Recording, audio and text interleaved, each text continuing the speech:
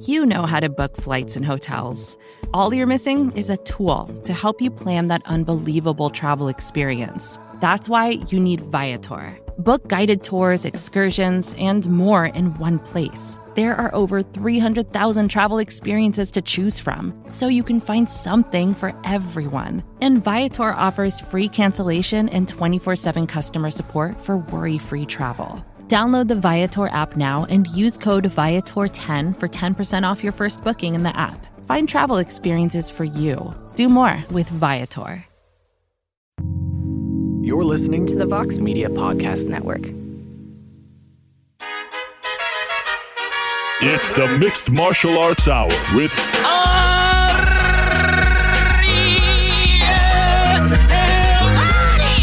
The Mixed Martial Arts Hour back in your life on this Thursday, November 9, 2017. Hello again, everyone. I'm Ariel Helwani back inside our New York City studio. If you were paying attention very closely this past Monday, I hinted that we may be talking one more time this week before, of course, next Monday's show. And I hinted that we'd have something potentially very special for you. And I know a lot of fans were looking forward to potentially hearing from the new UFC middleweight champion George St. Pierre on Monday's show. You have come to expect the biggest guests on Monday. And that was the plan. But then we were told that there was a chance Mr. St. Pierre could join us in studio, face-to-face, mano-a-mano. I have not talked to him face-to-face, mano-a-mano, since 2013, since prior to UFC 167. So I took that opportunity, and here we are, my friends, in a matter of moments, on this very special Thursday edition of the MMA Hour. We will be sitting down with the one and only George Rush St. Pierre. He will be in studio talking to us face-to-face, one of his first interviews, if not his first interview. I'm going to claim it's his first interview since becoming the UFC middleweight champion just a couple of days ago. Of course, you know by now, Madison Square Garden, Saturday night, November 4th, one of the greatest nights in the history of our sport. George St. Pierre defeated Michael Bisping to become the UFC middleweight champion, and in doing so, he is now just the fourth fighter in the history of the Ultimate Fighting Championship to be a champion in two different weight classes. Randy Couture, BJ Penn, Conor McGregor, and now George St. Pierre can add his name to that list. And it was a 4-year layoff. He returned for the first time since 2013, submitting Michael Bisping, which is no easy task in the third round. What a performance it was. I cannot wait to speak to him in a matter of seconds. Also, after George St. Pierre will be joined in studio by one of the rising stars in the UFC's middleweight division, the one and only Paulo the Eraser Costa. Borrachinha will be joining us in studio after GSP. How great is this? And if you're looking for the MMA beat, after all of that, two beatniks, two panelists, Jeff Wagenheim and Danny Segura will join us to recap an amazing week in the sport. There's a lot of news that happened yesterday. There's so much to discuss. So there is something for everyone on this special Thursday edition of the show. But let us not waste any time. Let us welcome in right now to the studio for the first time, the pride of Saint Isidore, the pride of Montreal, the pride of Canada, the one and only George St. Pierre. Let me stand up for George. Wow. Unbelievable. What an honor, George. Thank you for having me here. This is amazing. This is an unbelievable honor. Thank you so much for coming. You look fantastic. I'm trying. It's a PR day, so I had to dress up a little bit. You doing a lot of PR today? Yeah, it's a lot of interviews and talk shows and stuff like that. You were in New York, obviously, for the fight. Then you went home to Montreal, and now you're back? Exactly. You didn't just stay? It's only an hour away, right. So I felt the need to go back to my family, my friends, and so I did it. This is amazing. I can't believe that. You know, I haven't talked to you face-to-face. We've spoken on the phone a lot, but face-to-face since 2013. So it's great to see you in the flesh. What do you think of my studio? You like it here? Fantastic. I like the decoration. You recognize this guy over there? Mm-hmm. You remember that picture? I remember it very well. It was not the same guy that is standing in front of you right now. You hate that it's picture? The same guy, but he's not in the same state of mind. Exactly. Do you not like that picture? Does it make you feel weird? Like, does it bring back bad memories? It bring back bad memory because it was not an happy moment of my life. Right. Now things have changed a lot since then, and I'm in a much happier place right now. You were coming off a win. That's the picture right after the Johnny Hendricks fight. It was a win, but I was winning fights back in the day, like Nick Diaz, Hendricks, but I was not happy. I was it was not like it is right now. That guy right there, in your mind, Did you think you were done? Did you think you would never fight again? I'm finished with this. I'm tired of this. It's over? I didn't know at the time. But things has changed. Right. And because of the things has changed, it made me wanted to come back. Okay. Like what? A lot of things. Of course, the problem with the performance enhancing drug in the sport.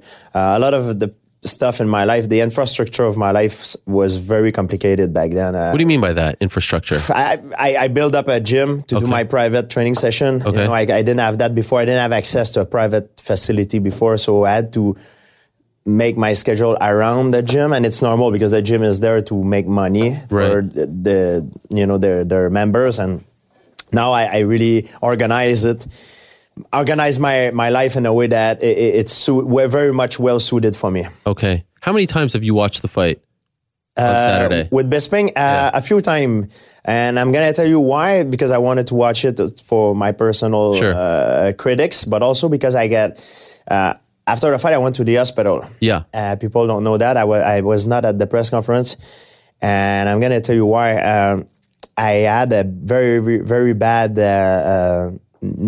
injury in the back of my head. Oh. And I didn't know where it came from. Okay. And while I rewatched the fight, and I think it's I'm not sure 100%, but I think it happened in the first round when I had my first takedown. Okay. And I was holding Michael Bisping's legs. He elbowed me, but the elbow hit me right in a particular spot where it's the basal region of the back of the head. That's where there is a little bone that attached to the spinal cord, and that's why after the fight I couldn't even tie up my shoes. You know, my neck couldn't even move. I had an incredible swelling in one of my in the muscle of the back of my neck. And during the fight, when I was on the ground, it was very hard for me to posture up, to strike, because I couldn't even do that. And even now, if you look at me, like my head goes good this way, but this way I'm restricted a little bit. It's a lot better than it was, but it was very painful. So that's the reason why you went to the hospital? Yes, I went to the hospital because when he hit me, I kind of saw blurry a little bit. I don't know if I had a concussion or something. You know, it might have been a concussion. And when I keep fighting, because when it happened, obviously the survival instincts kicks in. But when you watch the fight and that particular thing, it looked pretty insignificant. But it wasn't insignificant when I received the shot. It hurt me very bad. It's not the force of the blow; it's more the precision of it. It's not Michael's fault. You know, you're in the heat of the moment. You fight. I would probably have done the same thing. It's nothing wrong with that. It's just that it happened, and I wanted to know where it came from. You are very cerebral, like the way you break things down. I think that you are one of, if not the smartest fighters in the history of the sport. You don't get enough credit for that, for your fight IQ. And so I'm wondering, when you watch that fight, when you watch yourself, the way that you break yourself down, are you happy with that GSP? Are you happy with that performance? I'm happy, but I could have done better. Really? You know? Like I could have done worse also. Sure. Yeah, so the way I break that fight down, it's we were expecting Michael Bisping to try to bully me, to come hard straight from the beginning and use a sprawl and brawl tactic, so to speak. And he didn't do that. He used a lot of movement, which caught me off guard. The first round I was feeling very good because he was holding more his ground, you know, like he was moving, but he was holding more his ground. So I was able to exchange with him going in and out. But he made a very good adjustment in the second round. That's when people start saying I was getting tired and stuff. It's not because I was getting tired that much. It's because he was making me miss a lot. And he was countering me. Because in the first round, my overhand right was working very well because I was countering his jab with the overhand right. And he was holding his ground more, so the takedown came easier, you know, without spending as much energy. But in the second round, his coach probably said to him to move more, and I was not prepared for that kind of fighting style. We didn't train for that. All my sparring partners, there were guys that were trying to take me out, you know, when they were coming straight at me, and it caught me a little bit off guard. So going back and losing the second round, I came back in the corner and I had to readjust myself coming for the third round. So Freddie Roach told me, he says, now he's countering your overhand because he knows you're going over his jab. He's countering your overhand by going with a straight right hand. And I got clipped a couple of times. So he said, now what you're going to do is throw your right hand and come over the top with the left hook. And that's how I knock him down with a counter to his right hand coming with the left hook. And that's how I got him. And I know that once I got him down, I tried to finish him with strike. But at one point, I knew that if I would have only tried to finish him with strike, I would empty my gas tank. So I know by studying tape that Michael Bisping liked to stand up by going belly down on 4-point and stand up from there.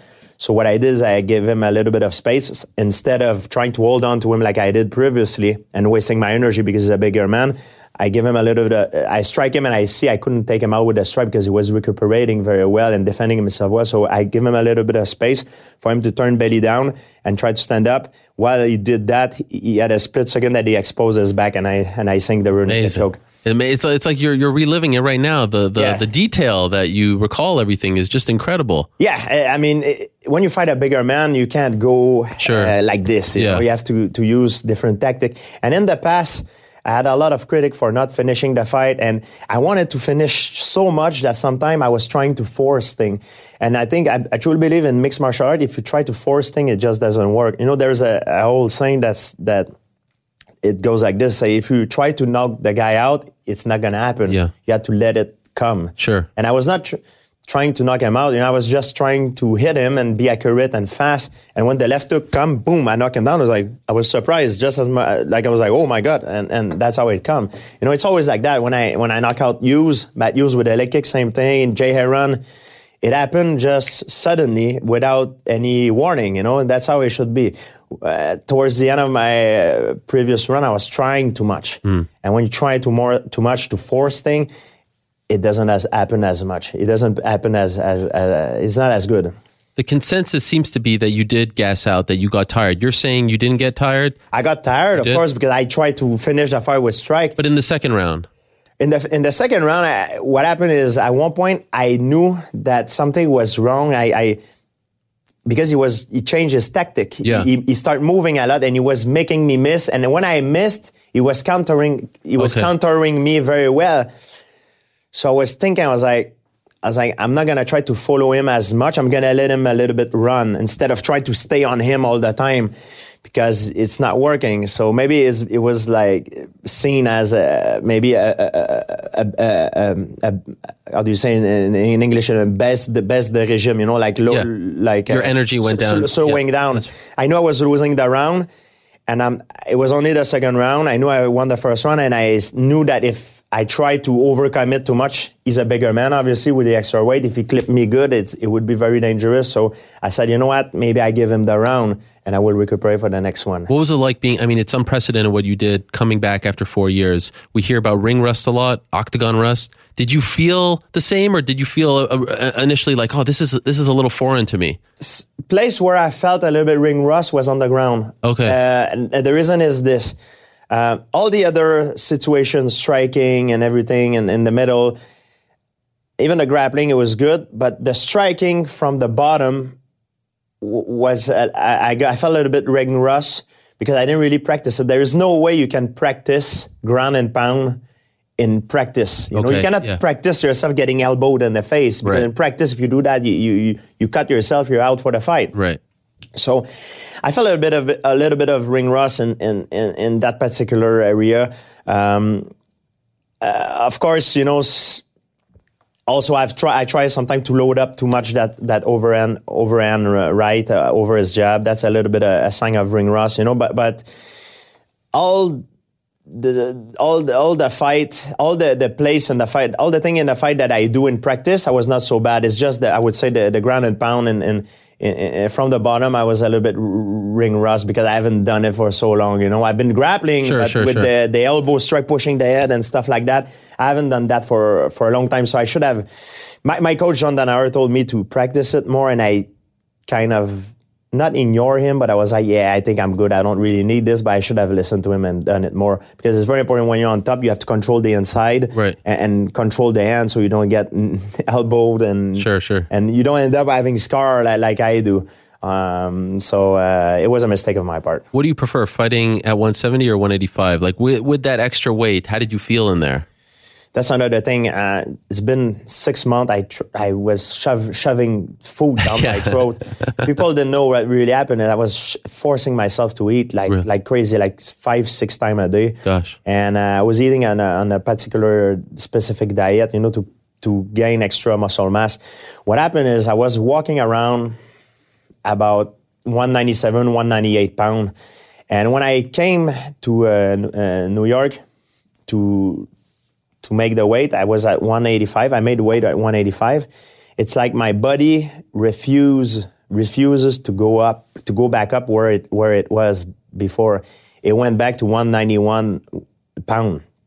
Like the muscle memory of my body, maybe, so to speak, went back to not my old weight, because 191 is still bigger than what I was before, but I didn't came back up all the way. After the weigh-ins? Yes. The night of the fight, I was 192. Wow. I was not 198 where I wanted to be. Wow. Your body just kind of shut off. Yeah, and the morning of the fight, I tried to force myself to eat, to put it all back, and I threw up my breakfast. Really? Yes, I went back in my room and I threw up my breakfast, and I called my nutrition coach. I said, man, I threw up my breakfast. He said, it's not so bad. It's the importance is your hydration, your electrolyte. We're going to make sure you're well hydrated. I said, yeah, but I'm not very hungry. It's like my body was shutting down. Wow. I couldn't recover. It's the first time I've done this in my life, so maybe we did some mistake.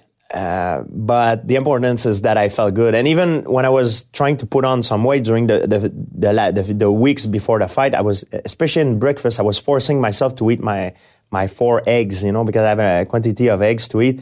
And even sometimes after 2 eggs, I was like having like reflux, like I was throwing up my breakfast. And this happened like pretty much almost every morning. I felt like I had to throw up, but I forced myself. I was like, wow. And then tried to eat it, and it was very hard. It's not very healthy to eat like this. So now what I do is I'm fasting now. Oh, really? Yeah, I've been nothing. I do 1 day on, 1 day off, 1 day on, 1 day off. I'll do that for 1 or 2 weeks because I need to clean up my intestine. I had like very severe cramp during my training camp, and it was very hard. I couldn't sleep some night. I was having cramp. Wow. I had because of the stress probably and all that.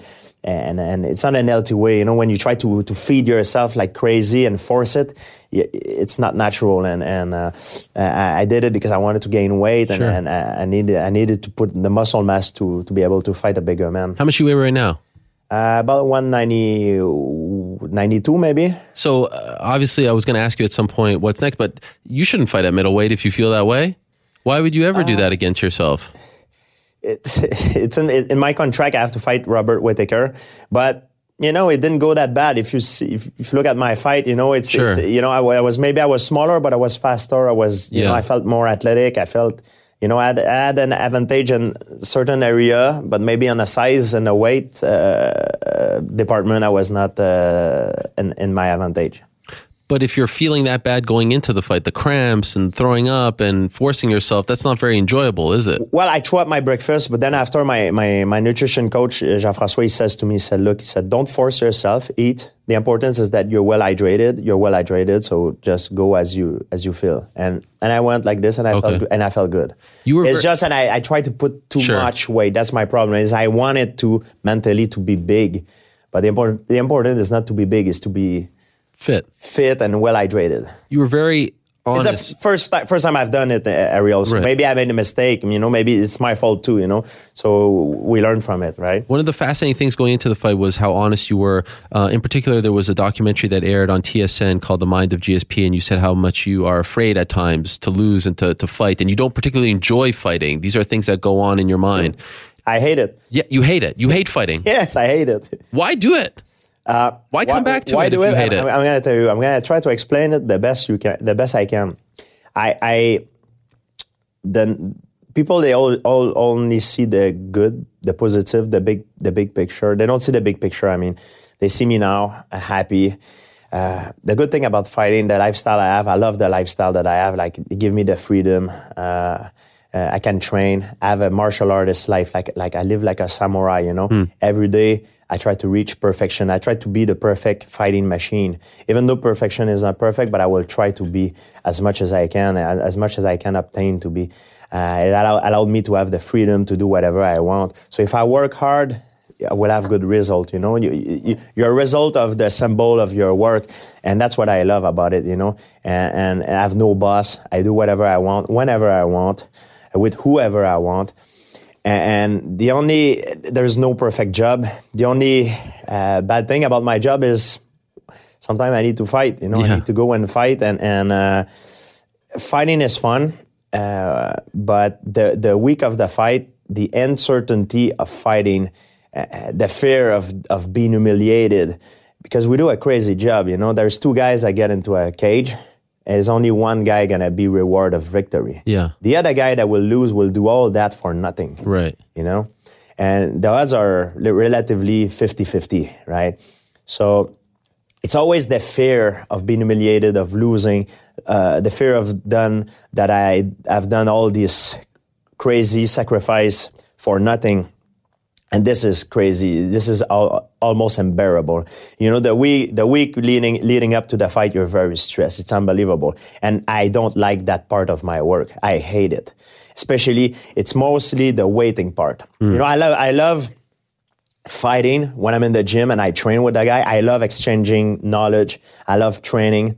But when I'm fighting, the pressure of it, it's crazy. It's unbearable. I hate it.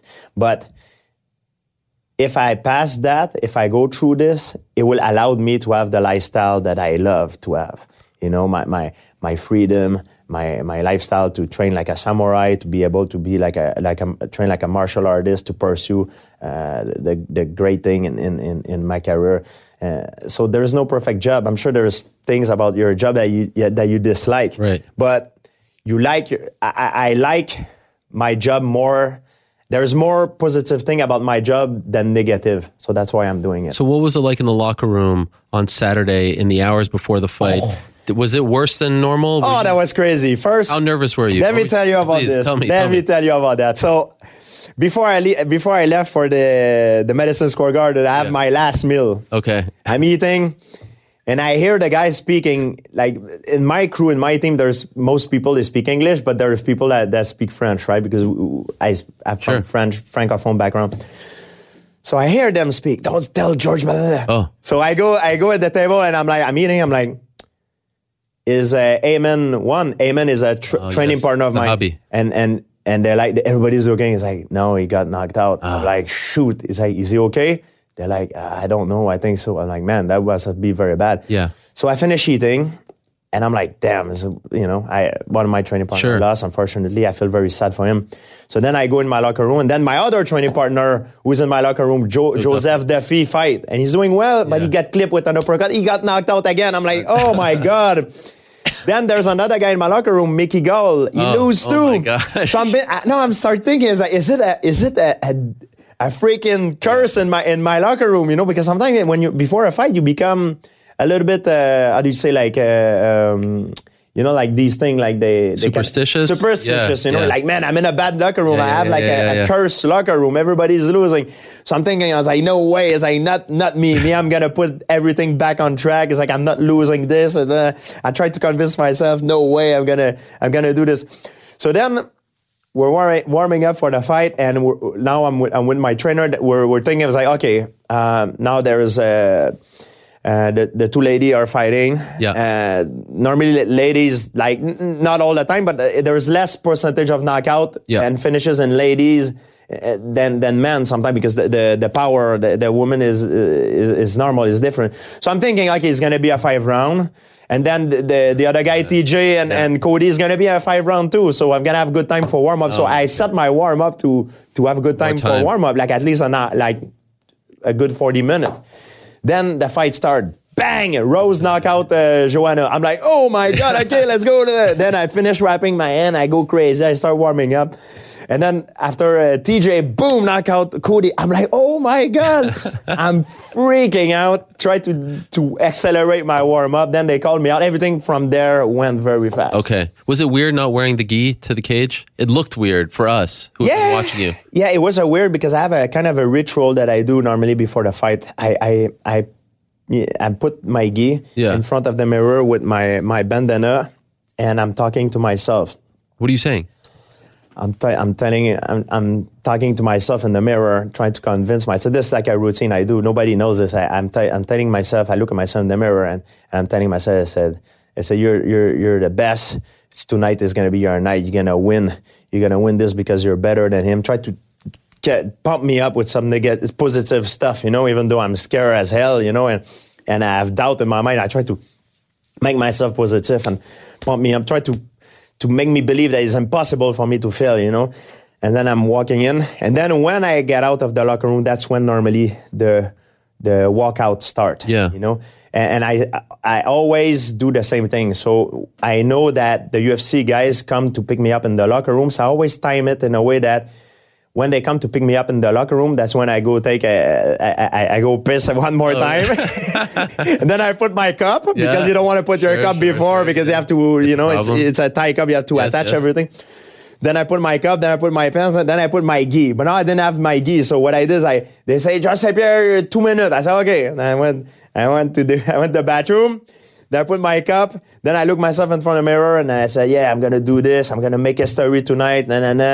I'm scared, but I try to convince myself. And then I take the walk and I do my thing. That's how I did. So you just said, I'm going to make history tonight. I'm the best, this and that. This is the discussion now afterwards. You're now just the fourth man to hold the belt in 2 different weight classes.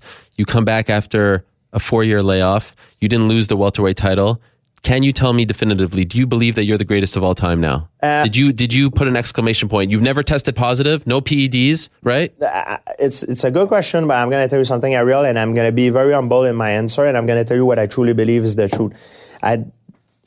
That's the truth about fighting. And when I started fighting when I was young, I remember I was young and a little bit different up here. I wanted to become the best fighter because I wanted to be the strongest man in the world. As life goes on, it taught me different. There is no such thing as the strongest man in the world. It doesn't exist. There's no such thing as the greatest. You can be the best, but you can lose. For example, you can have the best football team, the best soccer team or baseball team. It's the best team, but it would lose to a team who's not as good that night because that particular night they didn't play the best game. So the important in this sport is not to be the best fighter. And there's one thing that I'm very good at. I'm very good to be good when it counts. That's one of my best quality as an entertainer, as a performer. You can call it a fighter or an entertainer. I'm very, very good to turn it on when it's time to turn it on. That's one of my best quality.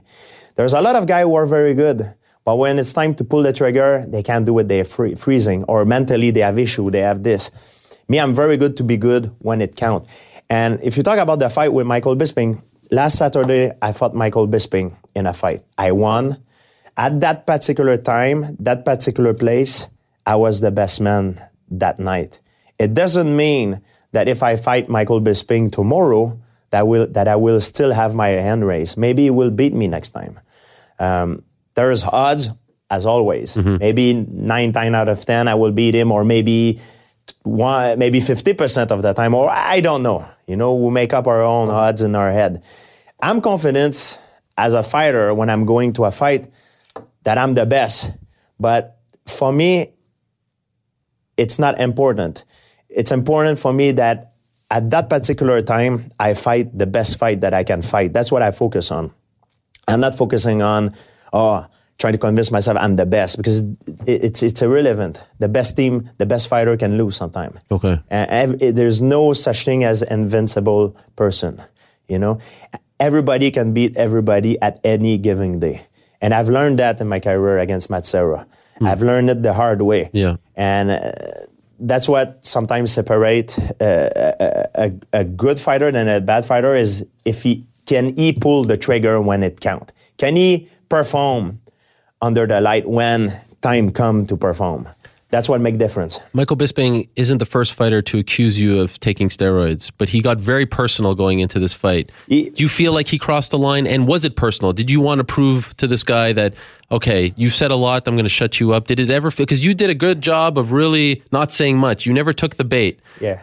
He accused you of a lot. My position against performance enhancing drug is everybody knows. Yeah, well documented. And I don't believe he even believe it himself that I take steroid or that I took steroid. I never took anything in my life. I never took steroid in my entire life, you know. And the thing that people don't understand is I'm not against steroid. Be careful. Now I'm gonna say something. I'm against steroid because in our sport, we sign an agreement that we agree to perform without biological weapon. Yeah. You know, like we agree upon that. Yeah. But if you're, for example, an actor, you're an actor in Hollywood and you have a role that will give you millions of dollars and you need to gain, 50 pounds in 1 month, maybe you have no choice to take steroid. I tried to gain to gain weight, muscle mass in 6 months. You see what I did? It messed me up a little bit, my body, you know. It was very hard, but I had to do it because that's the way I signed up for, you know. Or if you're sick, if you have an incurable disease and you need to take some steroid to feel better, or if you're old and your testosterone go down and health-wise you need to do it. It's okay. I'm not against it, but for a sport, for performance, I am against it because we sign up an agreement saying that we're not going to use any extra illegal weapon. That's why I'm against it in our sport. But if it's for a well-being, for a other kind of situation, I don't mind. It's medicine. It could be medicinally helpful for certain people. Speaking of agreement, you said just a couple minutes ago, in my contract, it says I have to fight Robert Whittaker. You mentioned this before the fight as well. Yes. But when you were asked by Joe Rogan in the cage and even today, like you don't say, I am going to fight Robert Whittaker. You say it's in your contract. The middleweight division doesn't believe that you are going to fight Robert Whittaker. They think that you're either going to leave, drop the title, do something. Tell us, can you break some news? The middleweight division did not believe I was going to fight Michael Bisping either. Okay. And I did, and I win, and I win in a good fashion. Can you say definitively that you will fight Robert Whittaker next year? It's a lot of things. I can't say because it's a lot of force now. What do you mean by force? There's a lot of different things that can change. Mixed martial art is a sport that change all the time. And like I said, I wanted to come back to make history, to do something that never been done before. I know it's in my contract, but you never know. Dana can come back with some proposition or whatever. I don't know what. You want to fight him? Does this get you excited? It's written in my contract. If it gets me excited, I don't know. Like, I mean, he's an excellent fighter, and he was in Montreal before, and he's an incredible martial artist. He has a lot of respect for you. He's a great champion. I have only positive thing to say about Robert Whittaker. But you're not going to go to Australia to fight this guy, right? I don't know. That's crazy. Look, I just finished a very hard fight. Sure. I'm still bruised up a little bit. My neck, I still feel. I need some vacation. I'm going to go on vacation, clear up my Where are we going? See what. Can I come? I'm going to go somewhere exotic. Where no one knows. With the beach and sand where nobody knows. You exactly. deserve it. Run away from this whole circus of mixed martial art. I don't blame you.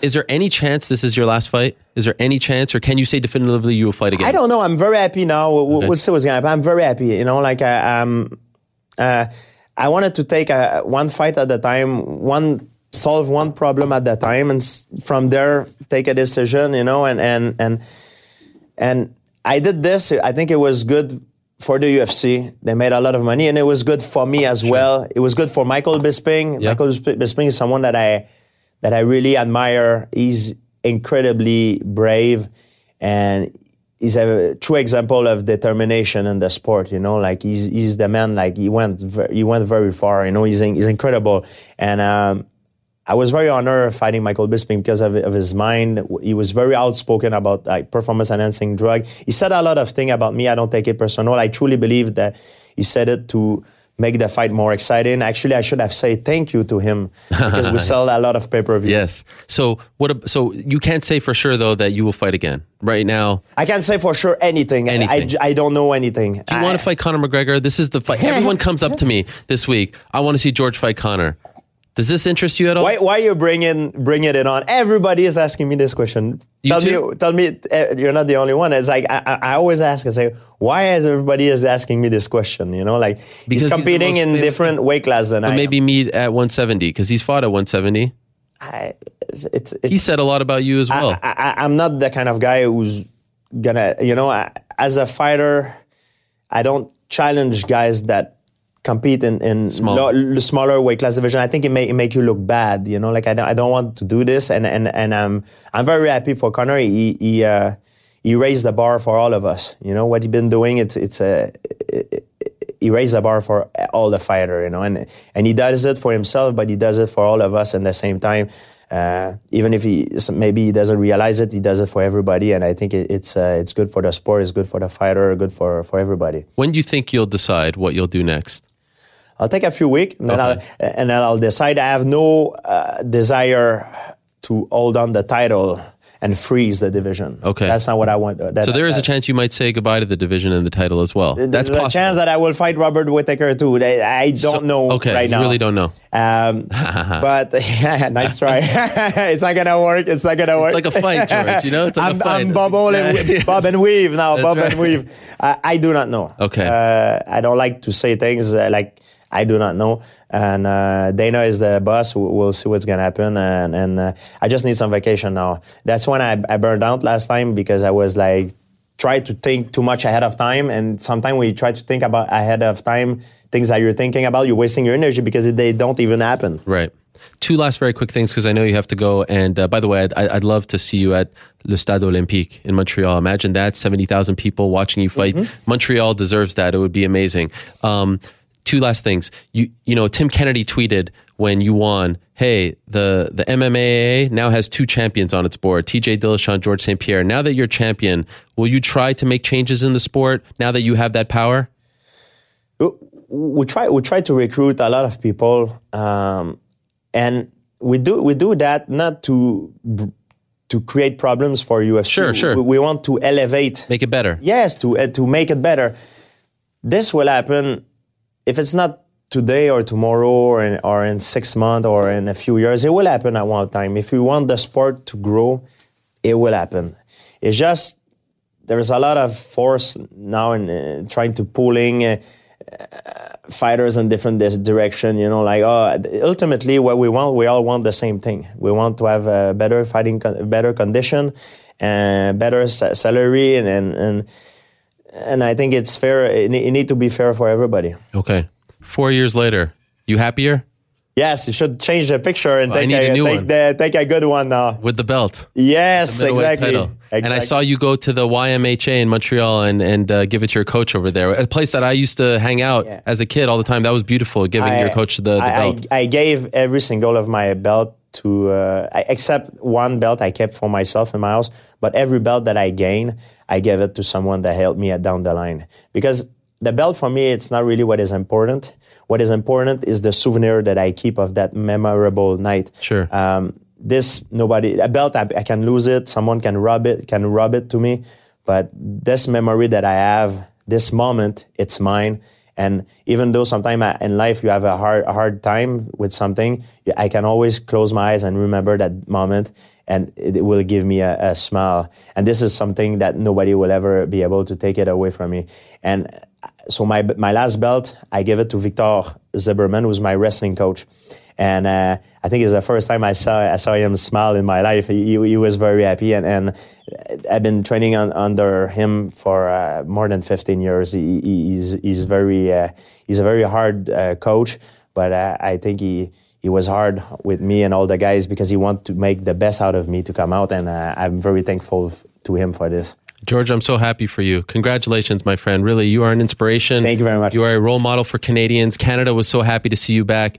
It's an amazing thing. You know how highly I think of you. So it was really nice to see you come back after all this time and perform like you did and win and smile and do it your way. So congratulations. Félicitations. Thanks to you, Ariel. You always be very kind with me, and man, you're the best at what you do. Thank you. I remember UFC 65. I went to a bar in Montreal, Champ Sports Bar, to watch you beat Matt Hughes before I was ever a journalist, and the place erupted. And it was that moment where I said, I want to be an MMA journalist, because one of our own, a Montrealer, was doing what you were doing. And so it was an inspiration for me. So congratulations. Enjoy it. You're going to the New York Stock Exchange now, so enjoy that as well. I got a lot of stuff going on. Thank you, George. I'll stand up here. Thank you so much for coming in. Thank you, guys. The one and only George St. Pierre. And we'll talk to you soon, okay? Keep us posted. There he is, the UFC middleweight champion. What a beautiful moment. What an honor. What a privilege to have him in studio. Can't thank him enough for stopping by. He is, in my opinion, the greatest of all time. He did what so many thought he could not do on Saturday night. He is now the UFC middleweight champion. And like I said, he is one of just 4 fighters in UFC history to hold a belt in 2 different weight classes. Amazing. Randy Couture, BJ Penn, Conor McGregor, and now George St. Pierre. What a great moment. And honestly, I mean, to have this is not just MMA royalty, my friends. This is Canadian royalty. The Prime Minister of Canada, Justin Trudeau, tweeted about this man, congratulating him. At Canada, the Twitter feed tweeted congratulations to him. This is not just another fighter. You see what he means to Canadians. You see what he means to the sport. You see how fighters react to him. Paulo Costa coming in a matter of moments, asked to take a photo with him. This man is revered, is idolized by everyone, and certainly fighters. He has played a big part in the evolution of the sport. One of the first to wear a suit to press conferences, to hold himself, present himself with class and dignity. Just, what more can you say? So we'll see what happens. Non-committal. We'll see where he goes from here. We'll see if he fights again. We'll see if Robert Whittaker gets that fight. It's going to be an interesting story to follow. So we do need to update that photo, because that does represent, maybe it's a great photo taken by Esterlin, but maybe we need to update it with the photo from Saturday night, him winning the middleweight title. All right. How much fun was that? That was amazing, but we do have plenty more show for all of you. I am very excited about this. We speak about the middleweight division.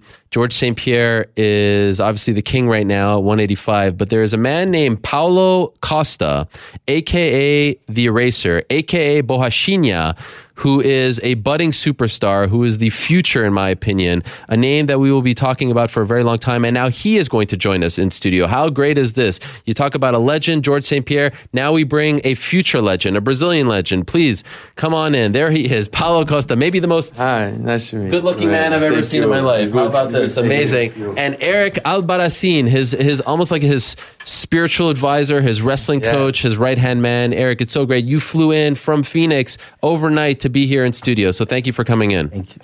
Thank you, Paulo, as well. I mean, wow. You're here in studio, and you just fought on Saturday. Why are you still in New York, by the way? Why didn't you not go back home to Brazil? Yes, I'm here to know the city, in vacations. Is the simple. Is vacation with my girlfriend here to walk for the Statue of Liberty and know some place here. First time in New York? Yes, first time. You like it? So much. It's amazing, right? Amazing. It's a wonderful city, and I love the city. By the way, did you have a chance to say hello to GSP? Yes. I saw he there, and he's a very nice guy. And did you watch him when you were younger? Did you know who he was? Was he a role model for you? Ele era ídolo para você quando você era mais jovem. Of course. GSP, I grew up watching GSP in TV, so this is very important for me. Shake his hand and talking about the fights, about the martial arts with him. Was Saturday night, so you beat Johnny Hendricks Saturday night at Madison Square Garden, the most famous arena in the world, one of the best cards in UFC history. Was that the greatest night of your life? Yes, of course. The biggest fight of my life. and the biggest names, my biggest opponent's name too. So Johnny Hendricks, I'm very glad to Johnny Hendricks for this opportunity because he's accepted the fight in the same time when he listed my name, and he come to fight. So I'm very grateful to Johnny Hendricks for this opportunity because he's a former champion. Yeah. He's not qualquer como que fala. He's not just anybody. Yes. So he's a very, very big famous. Do you feel like your life has changed since Saturday? Do you feel a difference in the way? I think, I was watching football on Sunday, and Tony Romo, who's a very famous football player and announcer, he even called a player on one of the teams the Eraser. Yeah, and so I was listening to this, and maybe he was watching the fight on Saturday. Like, this thing is catching on. Yes. I feel like people now, it's different from the last fight in Brazil. It feels like doing it in New York on this card. Do you feel that as well? I feel this. The things happen very more fast here in America of my country. Tá certo? See, faster. Yes, faster. So my name now is in the top 15 ranking. So after this fight, so I think this is a great opportunity. Is change my position right in the UFC. I want to go back to the beginning, and correct me if I'm wrong. I read that when you were young, around like 15, you used to get into a lot of fights. You were kind of like a shy kid, and that's why you got into martial arts, because you wanted to defend yourself. Is that accurate? Is that true? Quando você era criança, você era tímido, a pessoa estava bullying você, e por isso você começou. It's true. It's true. In my school in Brazil, we have many bully guys. Yeah. So I'm start training to learn how defense of these guys, and I started training Muay Thai at 9 years. Oh, 9 years. 9. Wow. And at 12, I started training Jiu-Jitsu too. Why were they picking on you? Why were there, bullies bothering you? I don't know. I don't know. I think he don't like me. I don't know why. Do you think these people now know what you're doing? Você que acha que esses mesmos bullies sabem o que você está fazendo agora? Yes, I think they know. I keep a relationship with one or two guys, and now they are very nice guys. They love you now. They love you. Guys. Yes, that's right. They're not going to mess with you. No. Were you a small kid? I mean, now you're just like a physical specimen, but yes. Quando eu era criança, eu era pequeno. When I was a kid, I was small. Okay. Yes. Your father and your brother played football, right? Your father was amateur. Your brother was professional. Yes. Why didn't you go down that route? Why didn't you become a football player? Oh, I don't know why, but I try play football, but I have many very skills to fight to play football. Okay. I don't know, but I think it's like this. Eu acho que é isso. Eu tenho mais habilidade para treinar jiu-jitsu e treinar artes marciais do que lutar. Yeah, he had more skills to do jiu-jitsu and start MMA than to play soccer or football. Were your parents in favor of you going into fighting? Did they want to see you do that, or did they try to get you to do like more traditional sports like football? In the beginning, when I started, he don't approve. No. But after my great results in Brazil, I'm former champion of 2 big events in Brazil, and my mom in special, he said, okay, if you want to make this, go ahead. Wow. Yeah. Okay, so then they gave you the okay. Yes, okay. The approval. Yeah, now she's approved. Why did you decide to become an actual pro MMA fighter? Like, it's one thing to train Muay Thai, Jiu-Jitsu, but to do this as your career, because you used to do real estate, right? Yeah. The real estate? Yeah. And você antes vendeu casas porque você queria tornar. And you liked it, from what I understand. You like being a real estate agent, right? Yes, but this is my job to Apoiar sua carreira. Yes. It was his job to support his career. To support my career, Oh, to support okay. my trainings, because my family is not a rich family, you know. Okay. So I need working hard to pay my supplements, to pay my training. So I make this job to support my training. Now you have money, right? You got a bonus. Yes. You're fighting. Do you Yes. feel a lot more comfortable? What is it like to have this money now? Yes. O que eu vou fazer com o dinheiro agora? É isso? Ou como você está sentindo? Você ganhou muito dinheiro, performance bonus? Yes. Ou não dinheiro? It's Você não está pobre? Yes, it's very important because now I have calm. I have time to training, to focus in my career. Yeah. I don't need more teacher if the aulas. Teach, give lessons, personal Yeah, training. Okay. I don't need more, and I can focus all my time, my full time in my career is very important for me, and but I not like expense so much. Is I like vestir uma boa roupa e comprar bom carro e comprar uma boa casa, mas nada mais que isso. I like to wear nice clothes, buy a nice car, buy a nice house, not too much more than that. Right. Simple things. You know, MMA fans may not know this, or UFC fans right now, but you were on Tough Brazil 3 with Vanderlei and Chael, but then you didn't go into the UFC right after the show. Yes. So first, what was that experience like being in the house with the cameras and all the drama with Chael and Vanderlei? Did you enjoy that? Because it seems to me like it's a miserable experience. Yes. Did you enjoy being a part of that? I don't enjoy a lot. No. No, because I'm stayed there for 40 days and 40 days. Wow, jeez. And don't have a cell phone, don't have nothing, don't have TV, don't have internet. So stay in the house with 16 guys.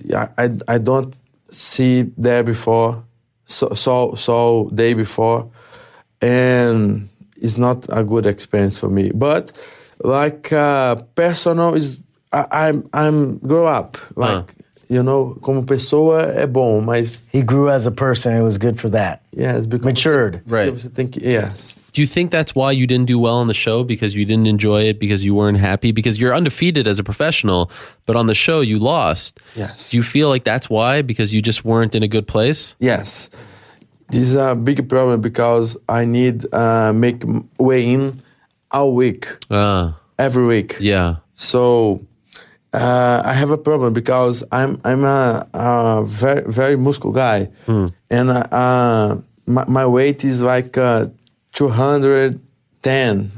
So in the show I need make weigh-in every week 185. Wow. So it's a big problem. Wow. And I feel very weak, you know, very tired to fight, and I think this is foi meu maior problema lá dentro. Isso. That was the problem with me being in there, was the constant fatigue from having to make weight Yeah. every week. Right. It drains. Often when there's like a young superstar or someone that they think could be very good, they'll sign him and he'll go into the UFC even though he didn't do well on the show. Were you surprised? Were you disappointed? Were you upset that you didn't get into the UFC right away? That after the show they said, okay, thanks, but no thanks, and you had to go fight elsewhere? Yes. Eu fiquei muito triste depois que o show não me chamou, que o UFC não me chamou depois do show. Mas eu continuei treinando, continuei fazendo minhas coisas e fui galgando meu espaço e conquistando os títulos nacionais. Yeah, I was very sad that the UFC didn't call me after, but I looked forward. I kept the path. I kept training and conquering more Brazilian titles. Yeah, and you did that, and you, correct me if I'm wrong, you were actually called when Anderson Silva was about to fight Uriah Hall, and they said, you want to fight? Because Silva had the gallbladder problem. Yes. And you thought that you were finally going to make your debut on like 5 days' notice, but then after one day, Uriah Hall said no, right? Yes. So you were that close. Correct. You were willing to do it. You were willing to fight on 5 days' notice. Yes. And then he said no. That has to be devastating too, right? That has to be very upsetting.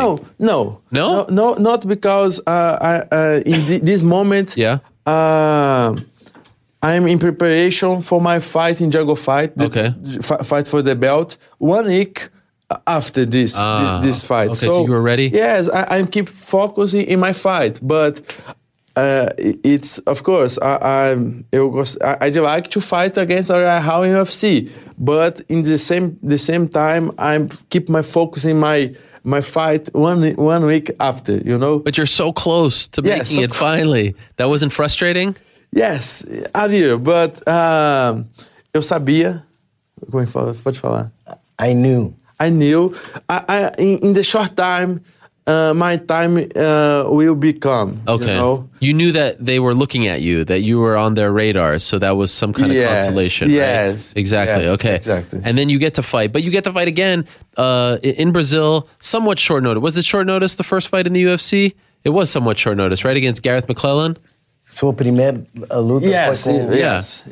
That went well. Of course, the second fight went well. When did you learn how to speak English like this? I feel like the last time we saw you, like in June, you didn't speak any English. Yeah. Is that to him? Quando você começou aprendendo inglês assim, última luta, você não estava mesmo... Yes, I come here to America to train for 4 times. So this is... upgrade my English. Yeah. But I study English in Brazil because I know the importance of speaking English here. It's incredible. And I will study more to speak more in the next time here. But it's very important. But I'm very dedicated and focused in my goals. And this is my next goal, speak English with fluency. Let's talk about the name for a second here, because it's fascinating, because your brother was the big rubber. You're the little rubber, right? Yeah. Borrachinha. Yes. But then at some point you decided, okay, for the American fans, it's a hard name to pronounce. Yeah. So I'm going to go with my real name, Paulo Costa, the Eraser. Yes. This man showed you the movie, right? With Arnold Schwarzenegger. You sat there and watched it and you're like, okay, I'm in. This is my name. He's a mad scientist. Doing this. Yeah. Yes. You feel comfortable with that though? Because Borrachinha is your name. Yes, but Borrachinha is very Brazilian name. Okay. Very special for our Brazilian, because some words, some Brazilian words is very difficult to translate for English. Sure. You know? You say every word in Brazil with finish with inha is like a video. Yeah. But English is I think is very hard to understand. But the razor have same parecido. Same meaning. Yeah, same meaning, because erase, right? Eliminate. So, yes, eliminate. In borracha, borrachinha, or borracha in Brazil, in Portuguese, is have the same meaning, like erase. You know. Yeah. You can use to flexibility. Or erase. It's the same. It's amazing. I think it's a brilliant. Here in New York, Madison Avenue, they brand things. I think it was great for you to have this coming out party with the new name. Eric, let me ask you. Yes. You've trained Lyoto Machida recently, the Pitbull brothers, Big Nog, Little Nog. You've trained Henry Cejudo. You're with him right now. He's getting ready for... You saw him on The Ultimate Fighter, Brazil, but you only started working with him for this camp. And you're a wrestling coach. I mean, that's your base. So for Hendricks, it makes a lot of sense. Why are you so high on this man? Wow. I knew once he got into UFC that he'd be fighting a wrestler, so I sent him a message, and he wrote me back when he finally got Jenny Hendricks. He came out to Arizona. I invited him. I said, come on out to Arizona. We'll get you ready. And I was so big because one of the first days I showed him a move, and he started drilling it in front of me, and he was going to the wrong leg. It was a defensive move. I said, no, you can't do it this way. You got to do it this way. He's like, are you sure? Because I do it this way. I'm like, listen, I'm the coach. I'm telling you. I got Olympic champions on the team. Listen to me. So he goes out there, wrestles one of these ASU Sun Devil wrestlers, and he takes him down the way he wanted to do it with the wrong leg. And then after he did it, he goes, sorry, I did it wrong. But he got to take that. But it worked. At me, I'm like, is he messing with me? Is like, I told you so, but in a nice way? It was funny. Then he did it again on another move. Henry was showing a move to a high-level wrestler and goes, Eric, show me this move. I said, no, that's a black belt move. We got to crawl before we can walk. That's too high level for you. Next day, he goes out and hits this chest like that two-time Olympic gold medalist showed us. Sergey Beloglazov showed me and Henry. Henry was showing somebody he wanted to do it. I was like, no, you got to crawl first. Yeah. He goes out and practices and hits it on somebody 3 times against a high-level wrestler. I'm just thinking to myself, like, this kid's special. He's a phenom. He's a phenom. And that's why I'm so high on him, because in one or two practices, this guy was taking people down. And I was like, wow, this kid's going to go far. So I've trained those guys, and I can tell. Yeah, you've been in there with them. Speaking of the phenom, Vitor Belfort, you've trained with Vitor in the past, and you wanted to fight him. Yes, because... But he's not happy about this. Yeah. What happened? Because I trained with Vitor for 2 times. Yeah. He called me, but I'm not his friend. You're not his friend? You're not his friend. No. And he's not my friend too. Okay. Understand? Yeah. So, and I am professional. Yeah. UFC call me. They call me. Come from, not for me, for Valide Ismail, my agent. Yeah. And he say, okay, we have a new fight for Paulo here, against Vitor Belfort. And what you think about? And Valide call me and say that for me. And I say, oh, of course, let's go. Let's go now. What time? When is this fight? And Valide call again to me and say, okay, let's do it. And Vitor say no, because he's he come now. I don't know why, because why Vitor don't like this fight, but too much to lose. He's too young. Oh, of course, I can understand why. The same way I thought it was a mistake for Johnny Hendricks to fight you. I was surprised that Johnny Hendricks said yes to you. It's a great fight for you because he's a name. It's a great fight for the UFC, but for him, I think it's crazy. He should be fighting older guys because he's a little bit older. Because he don't feel fear to fight. Right, that's true. But so you think that Vitor was afraid to fight you? I think so. Wow. And do you think that he felt betrayed that you would say yes? You trained with him. I brought you in to train with me. How could you say yes? Do you feel that at all?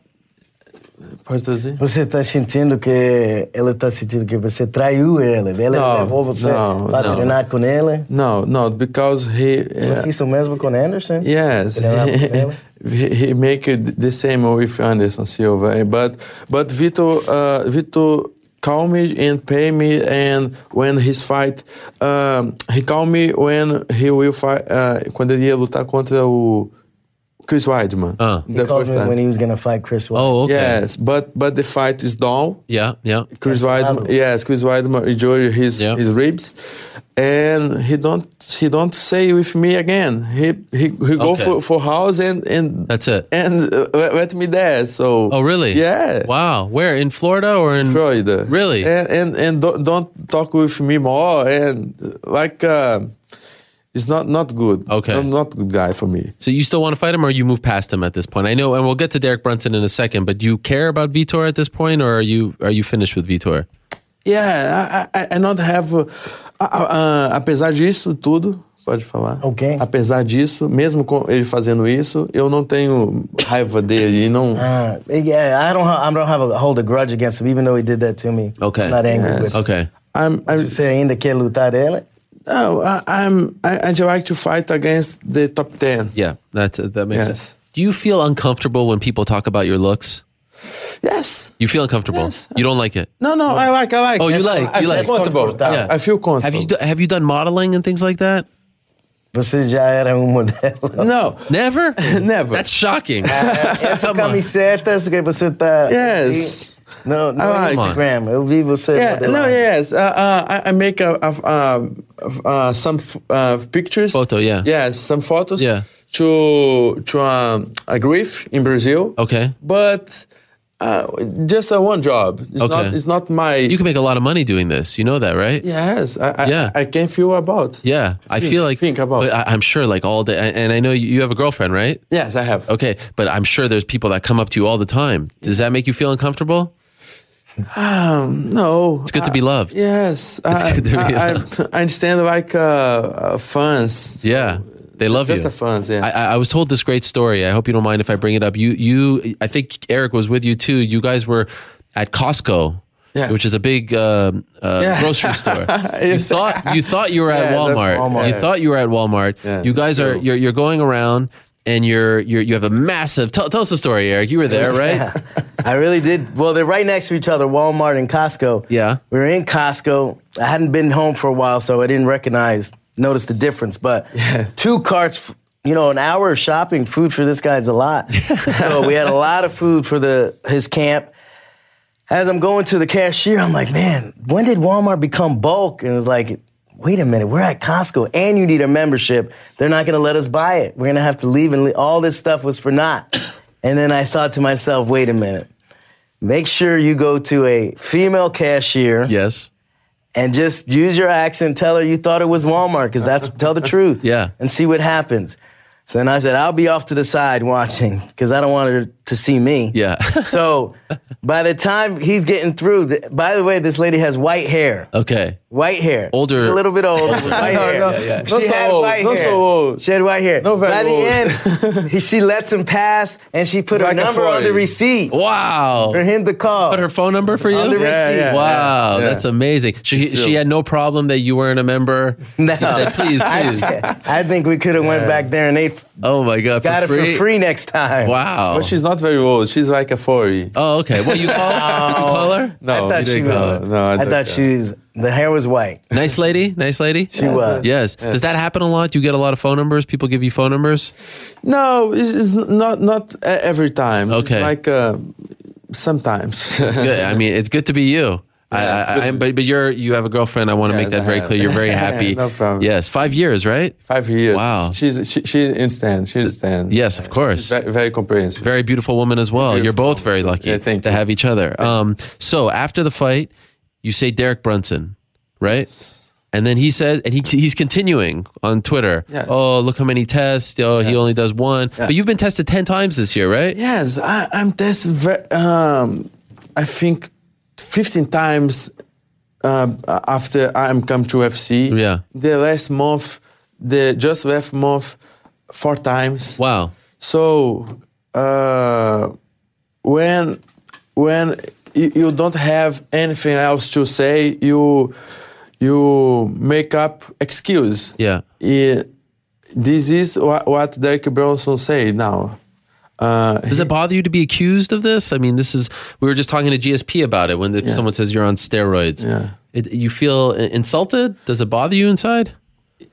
Você está insultado? Yes, of course, because I'm fight clean. He's trying to take something from you. He's trying to discredit what you've done, right? Ele está tentando destruir sua reputação. Yes, but it's crazy because Usada is here for everybody. Yeah. Everybody is testing. So Derek Brunson talk a lot of shit about me, but he don't because he have a fear. He's scared. Yeah. He don't want to fight against me. But so he create excuse. You not fight clean, but he's crazy because I have my test in Usada and I call for UFC Brazil to help me to send me all my tests to put in my social media. Okay. Yes, because I have more of 15 tests. Wow.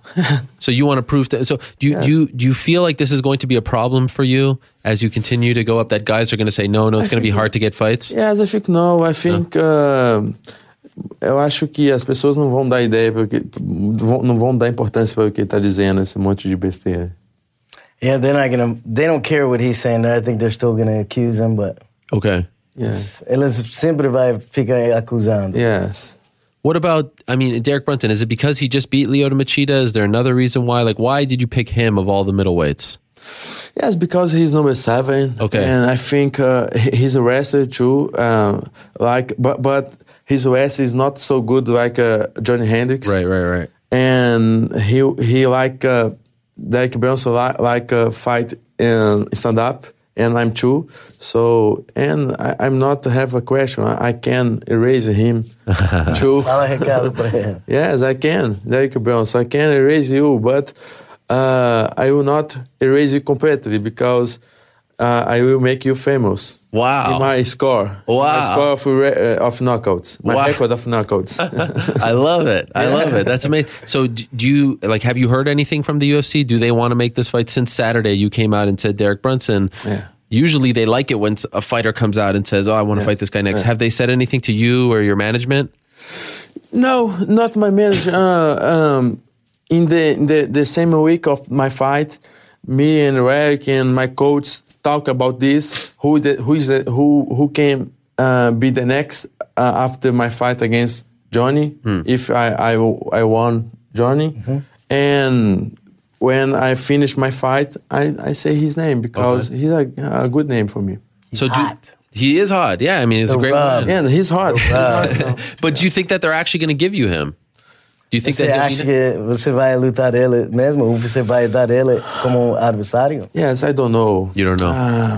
I'm ready to fight against Derrick Brunson, against top 10 fights, but I'd like to fight against him. Yeah. When do you want to return? Yes, I'd like to return. This one more point good for fight against Derrick Brunson because he fights 1 week before me. Yeah. So we have a time to collide. Yeah. So I think in March. March is good. Okay. Yeah. They're coming to Belém, right? Belém in Brazil in February. Too early? You don't want to fight in Brazil? I think it's too early. Yeah. Would you prefer now to fight in the U.S.? Yes, now I prefer. I like so much fight in Brazil because the fans in Brazil is very hot and he push our Brazilian fights. But I think fighting America is special because we can show our working for more people. Do you feel like you called yourself the next Brazilian legend?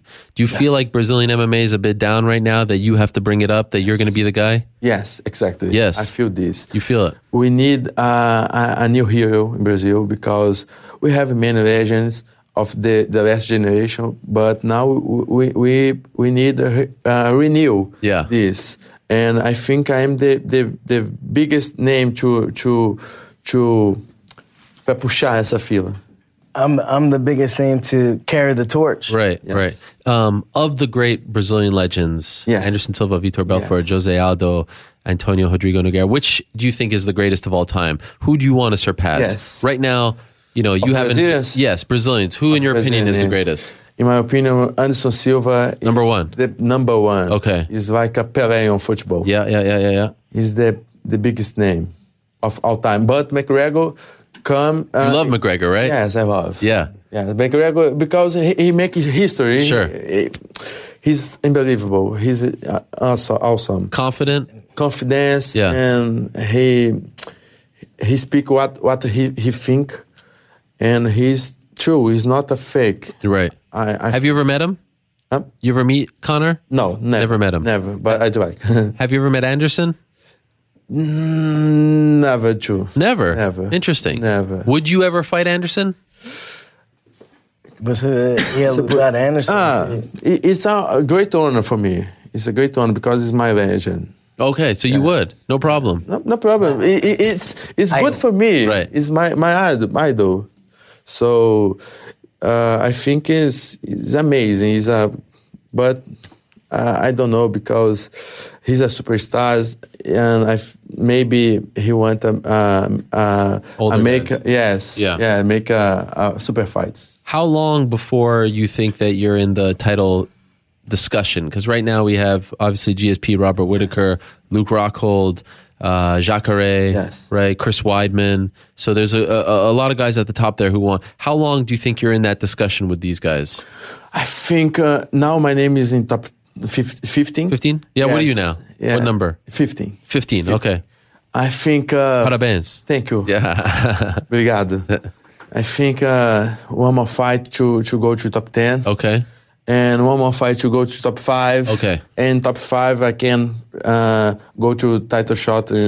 So like 2 more fights. Yes, two or 3 fights. When do you go back home to Brazil? Yeah, I go next Saturday. Okay. Yes. Where do you live now? Belo Horizonte? Belo Horizonte. Okay. And so when you go back, what do you think it's going to be like? Like, do you think that it's going to be a big celebration for you? Yes. Yeah. It's a big celebration. Go to the inside of country, you know. Okay. I like to relax. Yeah.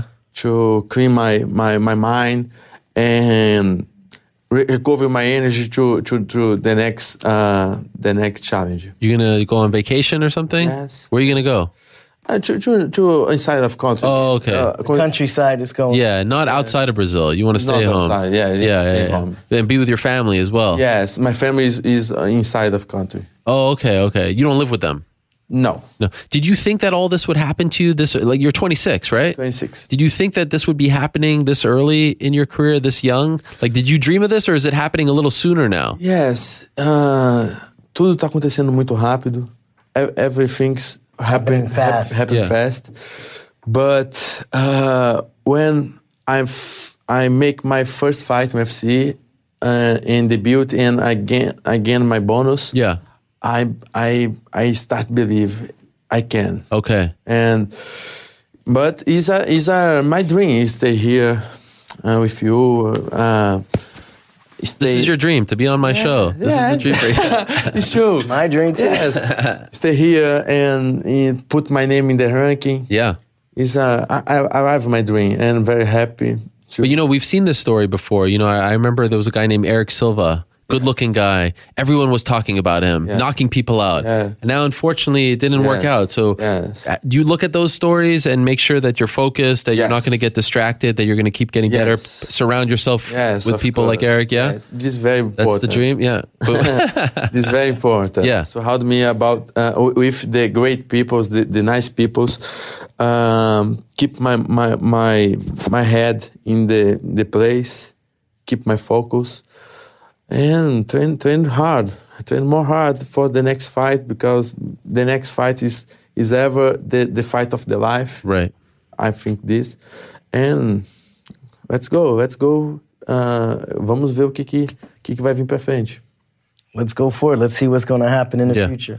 UFC is going to Las Vegas first week of March for a pay-per-view. I feel like that's the perfect place for you, right? Nice. Las Vegas. Have you ever been to Las Vegas? Never. I feel like that's a great spot for you. Yes. For the next fight. You agree, Eric? So I love Las Vegas. Yes. But it will be a nice unveiling for him, right? A big card. Nice. Yeah? You like that? I like that. Yeah. I feel like this time next year, we're going to be talking about you in the title picture. This time next year.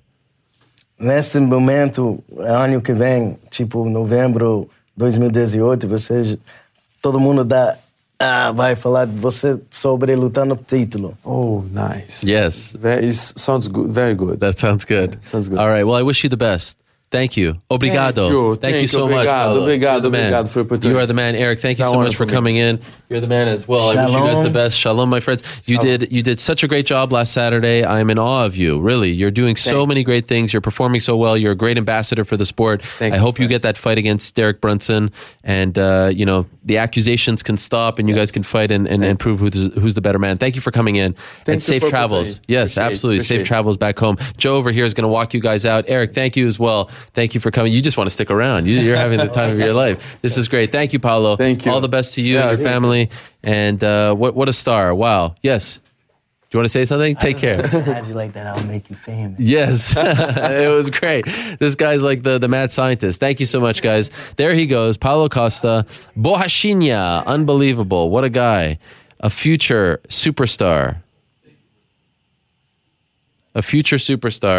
And really, what more can you say about that man? Wow. Just gaze into his eyes, right? In a moment, we appreciate him stopping by, of course. We appreciate Eric stopping by. Appreciate, of course, GSP stopping by. What a great day it has been. Wow, this has been a lot of fun. I could do this every day, right? Could I do this every day? Would they let me come in here every day? They probably wouldn't. It'd probably be a nightmare for them. but it's been fun. It kind of feels like a Monday, but it's not. It's a Thursday. And you know what we usually do on Thursdays? We usually do the MMA beat.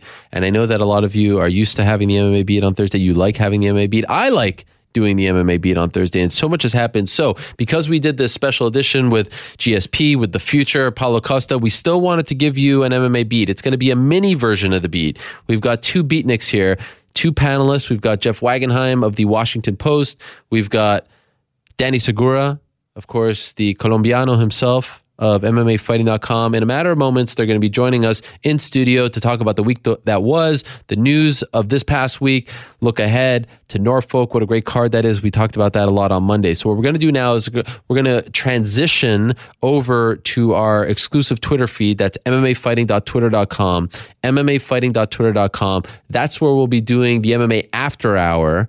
And we'll be talking to Jeff and Danny about the news of the past week. Like I said, 217, Norfolk. We'll talk about Dominic Cruz being out of 219. Of course, Frankie Edgar out of 218 against Max Holloway. Yesterday was a bad day. A lot of bad news yesterday. But it has been a very newsworthy week, so we wanted to do that. So again, it's MMAfighting.twitter.com, MMAfighting.twitter.com. If you're watching us on YouTube, if you're watching us on MMAfighting.com, Facebook, take a break from those. Go exclusively on Twitter. I tweeted out the link earlier. Again, it's MMAfighting.twitter.com. That's where we'll be doing the MMA After Hour. Really, it's the MMA Beat. It's a mini version of the MMA Beat. It starts in a matter of moments. Right after this, it's called the MMA After Hour. We'll be joined by Jeff Wagenheim and Danny Segura. Stand by. We're coming up right after this.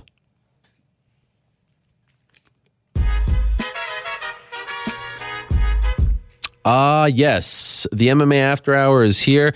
A mini version of the MMA Beat. Let's bring in my two pals, Danny Segura and GSP. Dare I say, we continue to get better looking as the show goes on. We go from GSP to Paulo Costa to these two fine gentlemen, Jeff Wagenheim and Danny Segura. How great is this? Jeff, how are you? Danny, how are you, my friend? Good. It's good to have you guys here. I imagine your first question is whether I've ever been a model. Yeah, a model, the phone number thing, that whole bit. Yeah. This has been a lot of fun. And so usually we do the beat on Thursdays, as you guys know. Wanted to do like a mini version of the beat because so much has gone on. I don't know how much you guys heard of the GSP interview, but I'm just most of it. Okay, I'll ask you first, Jeff. Do you think he fights Robert Whittaker?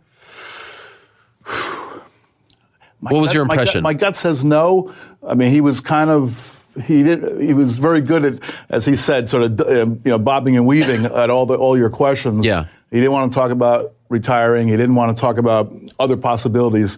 My gut says no, but I have nothing to go on other than just that feeling. Just based on what he's saying and reading his body language, what did you think, Danny? I would say no. He, when you asked him about it, I mean, he the way he talked about Robert Whittaker, I mean, he was very respectful. He was like, he's a great martial artist, but he didn't really seem too excited as perhaps maybe the Michael Bisping fight that he really vouched for it. So, like he didn't come out definitively and say, okay, this is what's next. Yeah. He keeps saying it's in his contract. Exactly. Right. Which is true, which is a fact, but he's not actually committing to it. So let's just say you're Team GSP, you're Dana White, you're the UFC.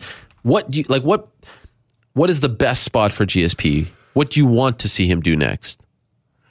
If I'm those guys, I want him to get the biggest money fight or the biggest splash, which obviously would be I'm the guy whose name I promised I would not say, but you know who it is. And you could say it. But for me, not GSP, the guy that I think I want to see him fight, I want to see him go to his natural weight division. I want to see him, fight Woodley. But it seems like the UFC, or at least Dana White, has no interest in booking Tyron Woodley with anybody. So wow, okay, so you actually don't want to see him fight Whittaker? I just don't think that's his. I don't think that's a great weight class for him. So plus I think that there's a ton of people who are in that weight class who are, who could angle for that spot. So I mean, I know you could probably say the same thing for welterweight, but GSP was longtime welterweight champion. Yeah. He could be a 2-weight champion again. Sure. I mean, so he could sort of do in reverse what the Irish guy did. Why are you so against saying? I promised somebody online. You did. Not mention. You actually promised someone. No. Why? What's wrong with the Connor? I mean, he's right over there. He's a big part of the sport. Okay. What's wrong with him? Somebody said they would give a $100 donation to a charity. Really? If I didn't. Louise, so you would actually advocate for him to relinquish the belt, GSP go down, or do you want to see him be a champion like Conor did? Yeah, I'm not sure how the way things are these days. It's so you don't want fluid. someone to be a champion in two different ways. I don't. It holds things up, right? I also feel like he's at that point in his career where even though typically I'm so all about the belts, I feel like he's at this point in his career. He is such a legend that the next fights should be fights that are really kind of blockbuster fights, and maybe a Whittaker fight is that in the sense that it's in terms of competition, but seeing him return to his long the weight class that he for a long time dominated, that'd be kind of cool. What do you do? I don't know. I would like to see him defend the belt. There's obviously a really 185. Famous, there's a really famous saying in MMA, you're not the champion until you've actually defended the belt. I feel like if, and don't get me wrong, what he did on Saturday night was amazing, but I feel like if he were to either retire or go to a different weight class, say 170, there would always be like a little asterisk there, like, he won the belt, but, he didn't really beat anybody at 185 to get it, and he didn't really defend it. I would like to see him defend it, restore some order in the middleweight division, get that title unification bout with Robert Whittaker. And if he gets past Robert Whittaker, I think, that just takes his, the level of his achievement of gaining the middleweight crown, that just takes it to a whole nother level. And then after that, I think he's in his own right to vacate it and perhaps chase that money fight with Conor, or Tyron Woodley, whatever. You think there's a chance he never fights again? I think it's possible. I feel, I actually feel like it's possible. Like, he didn't definitively say no to that either, right? Which is a crazy concept. You come all the way back, right? You do the whole thing, and then you say peace out. I got to admit that part of the reason I came early it was because I thought that was what he was going to announce. Oh, really? Wow. I kind of felt like... Why? Why did you feel that way? I don't know. He decided to come on your program, a special... Because he knows that this is the program. I thought that was what was going to happen. Really? I was kind of expecting it. Wow. So you wouldn't be surprised if he doesn't fight again? I would not be shocked. In fact, I would say that if I were, thinking about all the different possibilities, it would be just as likely in my mind that he doesn't fight again as Whittaker or welterweight, any of those possibilities. I would say I would weigh that one just as heavily as the others. I mean, he just accomplished something great. I mean, he just became a part of a very selected few that have been, champions in the UFC in two different weight classes. And the way he did it was amazing. From what it seems, apparently the pay-per-view did very well. Yeah. So, if you're going to retire on top. GSP's always been a very smart fighter. If he were to call it quits after this one, I think, that'd be very GSP-like. Yeah, he left the sport at a time when he was sort of mentally sapped. Yeah. And he knew enough to get out of the sport at that time. And think about some of the other great fighters, because I know that we've talked about after he won this belt, is he the greatest ever? Think about some of the other people who you would put in that category. You think of a guy like Fedor Emelianenko, and think about what his career was like once he sort of lost it a little bit. He's, started losing fights, and then he started winning fights against kind of nobodies. Yeah. I mean, that's kind of what he's done. Then you think about a guy like Anderson Silva. He's won one of his last 6 fights. He didn't know when to get out of the sport. GSP knew when to get out. Then he decided he was ready to get back in. But who's to say he's not ready to? He just didn't want this challenge, and then and it's fascinating to hear him talk about how much he actually hates fighting. Yeah, this isn't something he spoke about in the past. You hear that from the Nick Diaz's of the world. He said that, but I get the impression he really doesn't like doing this.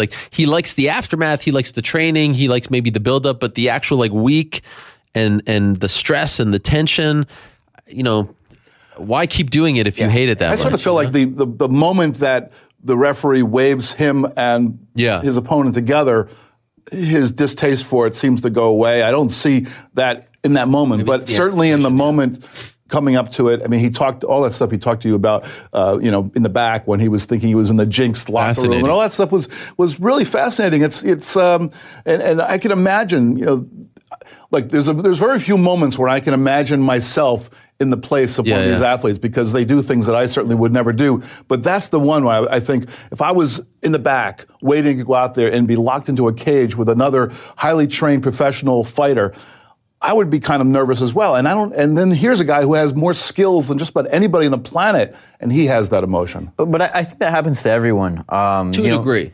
to a degree, of course. Like Matt Brown has talked about how he wanted to take an Uber and leave the arena. Donald Cerrone has said that he gets super nervous. Like, in James Vick actually did an interview with MMA Junkie this past week and said like he has seen fighters freak out in the locker room and he thinks that they're mentally weak. Why would you freak out? So I think that there are two different sides of the spectrum. But yes, it is a natural thing, right? You're going to a cage with another human being. I think once you're in there, once you're in the actual fight, all that goes away, and then the reward of winning is way greater than the little stressful moment that I guess you go through in the locker room. But yeah, I think it was really interesting GSP talking about all this, and I feel like to a degree it bothers him more than maybe more other fighters. But it's crazy how long he like kept the title for, and yet he feels with all that stress. Yeah, with all that stress, and he doesn't really enjoy fighting. He was back-to-back fights, and I feel like he really enjoyed this process. So, is he the greatest ever?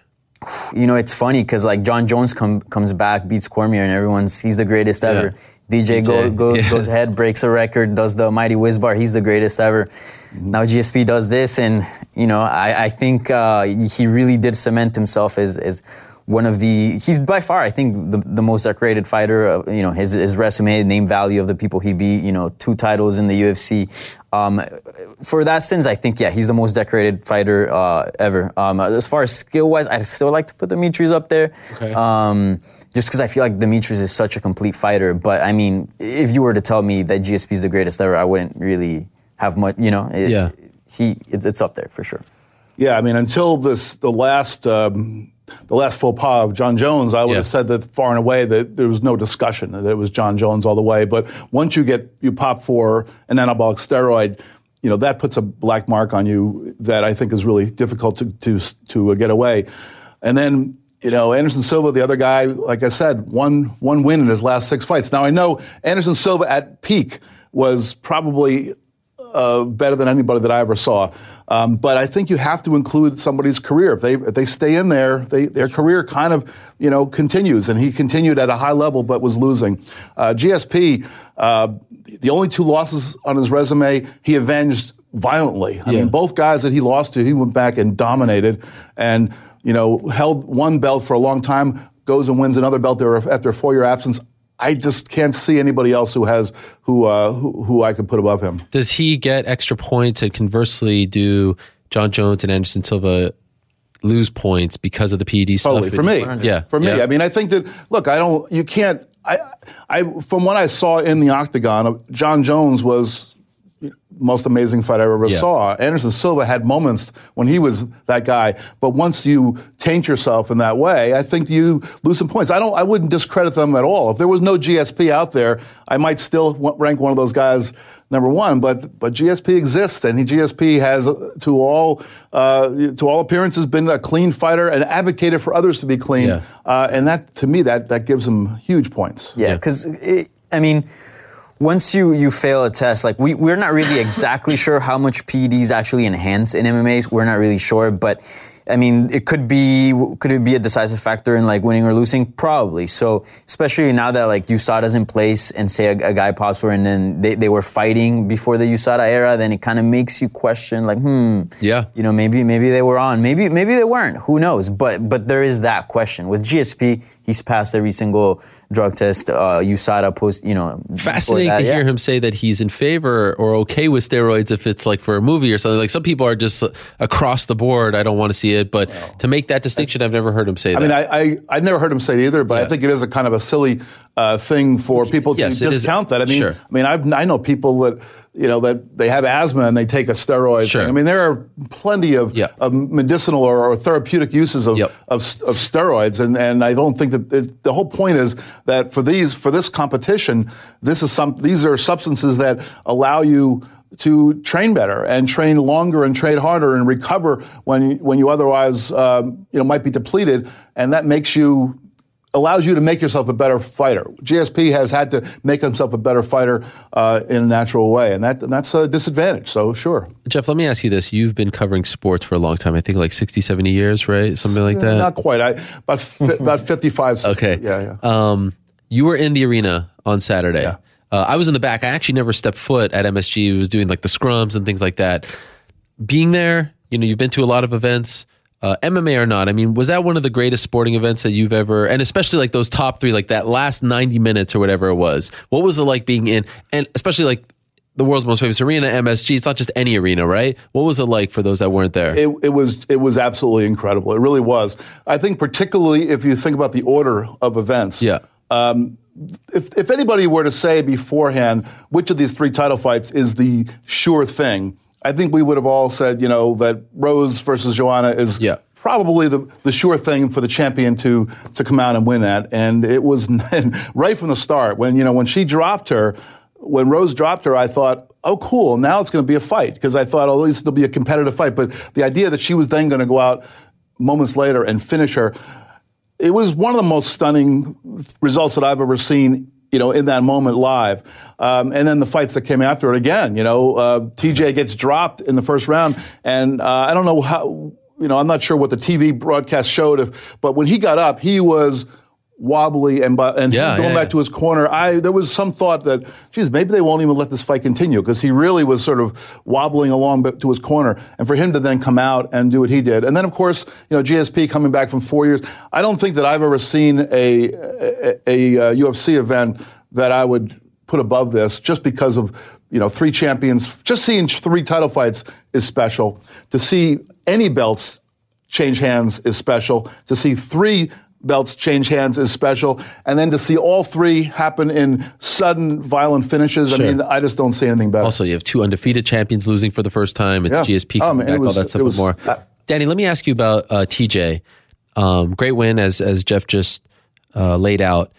And we've talked a lot on this show about the TJ DJ thing, right? And I think that most of us were against it when it was heading into the record-breaking fight. But I feel like now is the time to do it. And, Dominic Cruz is out. This changes things a little bit, right? Because we don't know what's going to happen to Jimmy Rivera. Jimmy Rivera now pushing for TJ Dillashaw. But to hear someone like TJ Dillashaw, who had just won the belt, his stature, champion, call out DJ, we've never had that before. Like, it's one thing, with all due respect to the, Benavidez's or the Cejudas of the world, but like to hear like one of the champions of the UFC now with his resume say, I'm going to go beat that record or stop it, it's fake, all that stuff and more. That got me really excited. And I don't often like to see champion versus champion fights, but I feel like there's no one really there at 125. If Pettis wins, maybe, but he hasn't been very active. 135 is a little open right now, especially with Dominic getting injured. Do you want to see this fight, or do you prefer them to stay separate? No, I do. I think, we often discussing like who's the GOAT, right? Yeah. I think Demetrius Johnson broke the record, and that adds, obviously, some, argument to his case. But other than that, is also fighting people outside of the weight class. What did Anderson Silva do? He went up to light heavyweight and took on bigger guys. What did GSP just do? Went up and took up the middleweight champion. I think, if DJ really wants to cement himself as one of the greatest, I think, the best step would be taking on TJ Dillashaw. I mean, would it be at 125 or 130? Do you want to see it for the belt? I would even like it to be at 135, to be honest. 135? 135 or 130. You want DJ to go up? Yeah, because I then the record, the record's on a play. Sure, but I honestly don't see. I don't know. I mean, TJ Dillashaw seems pretty confident he can make 125. Oh, that's the problem. He's already pretty lean. Yeah. He's not, I don't see him carrying a little. Because, like, for example, when I saw Benavidez fight at 135 and DJ, I always thought, those guys could probably fight a weight class, down, They look significantly smaller than, the other 35ers.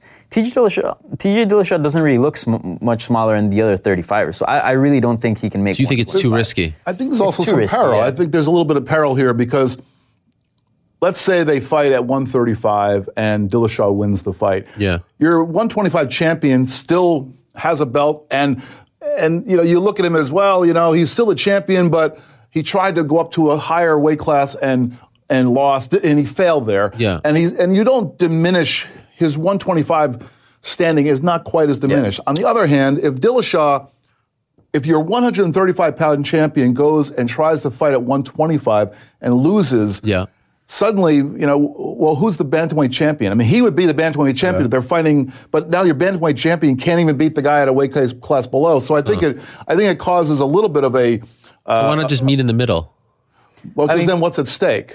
I mean, just see who's the better man. Is that not big Just enough? a super fight, I guess. But see, if DJ goes up to 135, he can't fight those guys at one, or doesn't, like, he's not at his best, right? So what if he wins? Right? I mean, because then you're stuck with him as champion. I feel like the story here is TJ going down to stop the streak, right? I was supposed to fight you before.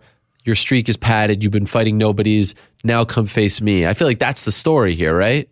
But 10 pounds is a lot of weight, especially when you're, if you're light heavyweight dropping down to middleweight, it's a little easier. But when you're already 135, going down 10 pounds is a lot. I really don't think TJ can make 125. I mean, maybe he can. I mean, I agree with you. That is the story, but I just was pointing out that there is a certain peril that I think you don't have to deal with when you have a lighter champion moving up. There's a little bit of this kind of a built-in, but we still have a 125-pound champion, and he doesn't get devalued the same way that I think Dillashaw would be severely devalued. Sure. I think 130 would be the perfect weight because, Jeff brings up a good point. Like, sure, if DJ wins and you do as well, if DJ wins at 135, then that sort of creates issues because what, is he going to defend 2 belts? Is he going to take on the other 35ers? What about TJ? Is he going to keep making that cut if he gets the flyweight belt? 130, you get a little bit of both worlds. Not a severe cut for Dillashaw, and it's more possible to make that fight. And it doesn't hurt either weight class, if whatever the result may be. Yesterday, we broke the news that Dominic Cruz is out of the fight on December 30th. This is a big blow. It's a very important fight. It's a number 1 contender fight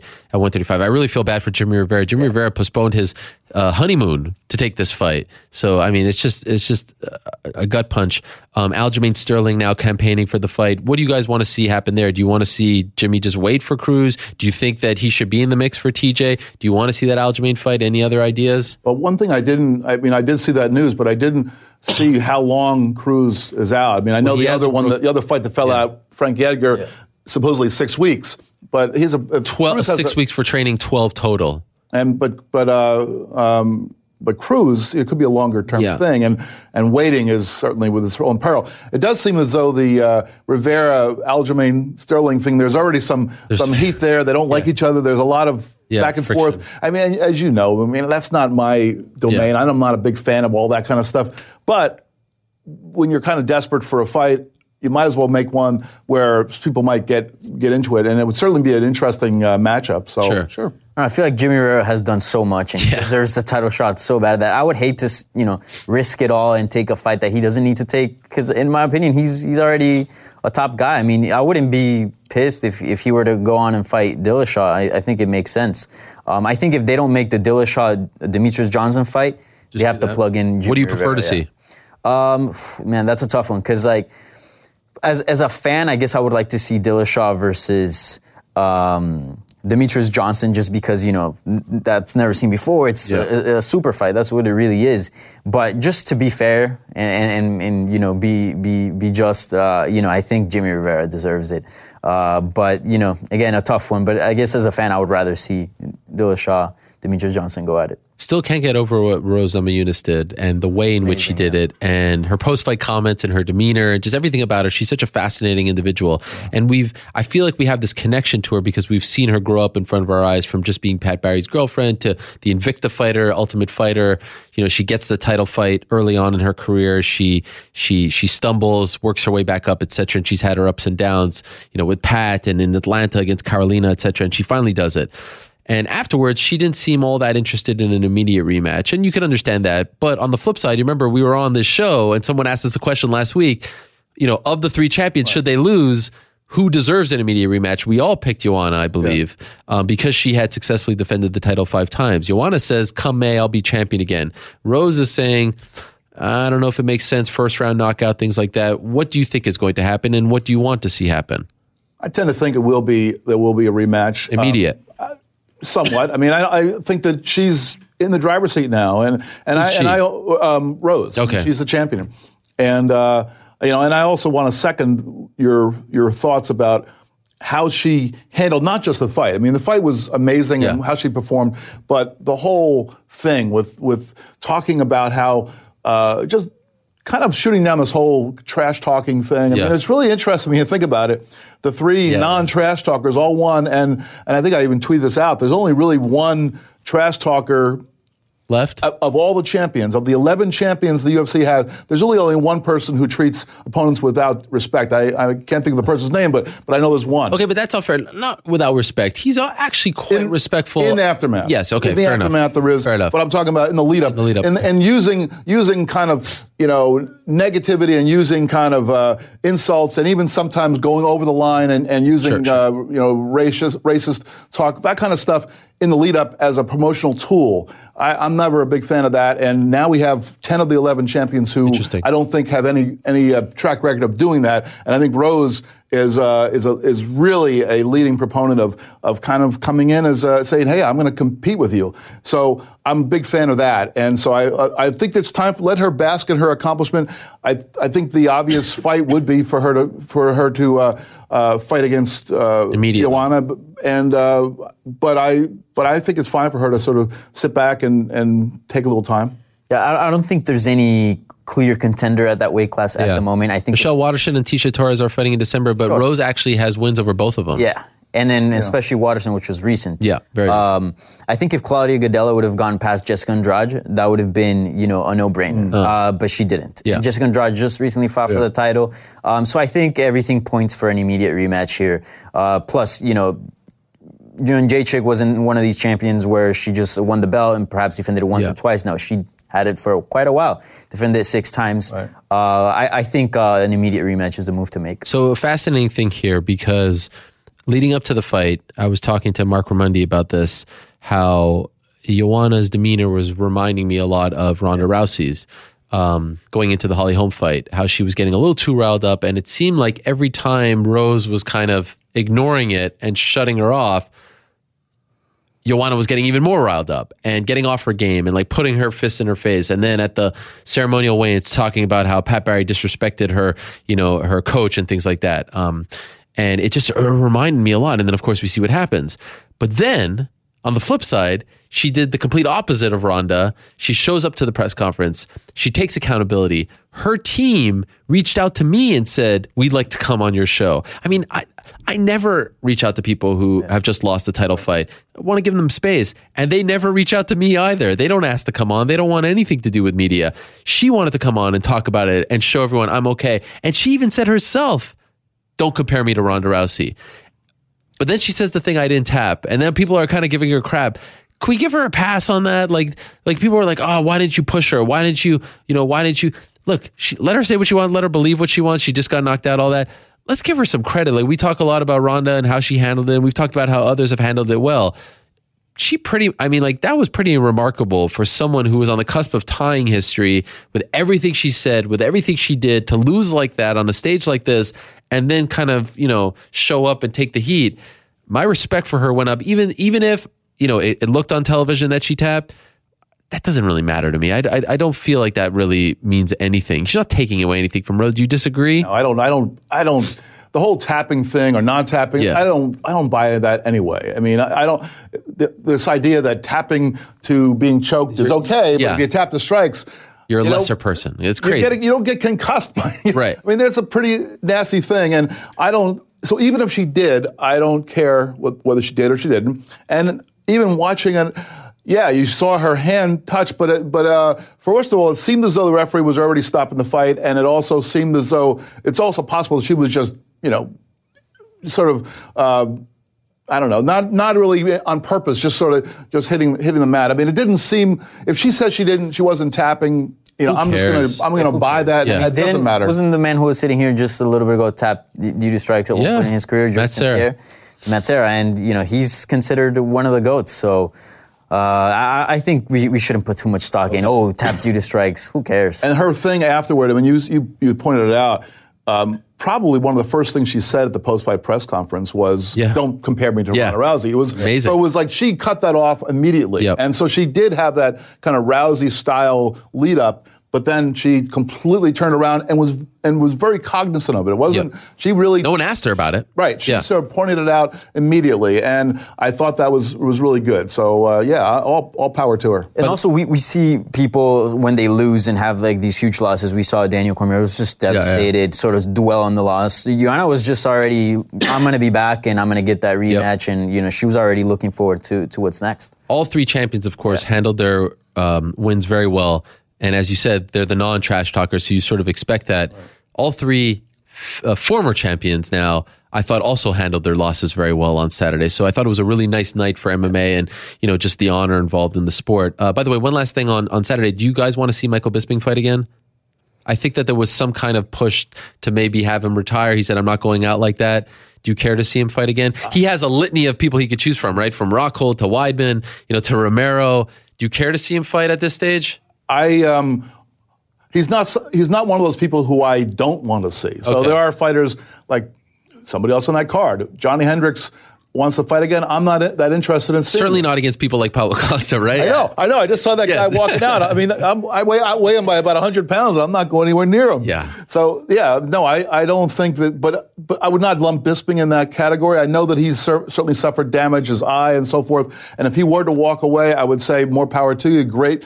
But if he decides that he doesn't want to leave the sport with that as the final moment, and he wants to take a fight, say, in London, great. I mean, I've always enjoyed watching him fight. He's never, I think, other than maybe the one Rockhold fight, he's never had the first Rockhold fight. Yep. He's never had a fight where he was beaten sort of easily. Everybody who's beaten him has had to really work hard, and I don't think his skills are diminished. So whatever, if he wants to do it. 100% on the same boat. I mean, when we want guys to sort of walk away from the sport, is guys that have been on a losing streak that are getting knocked out and they're just not themselves.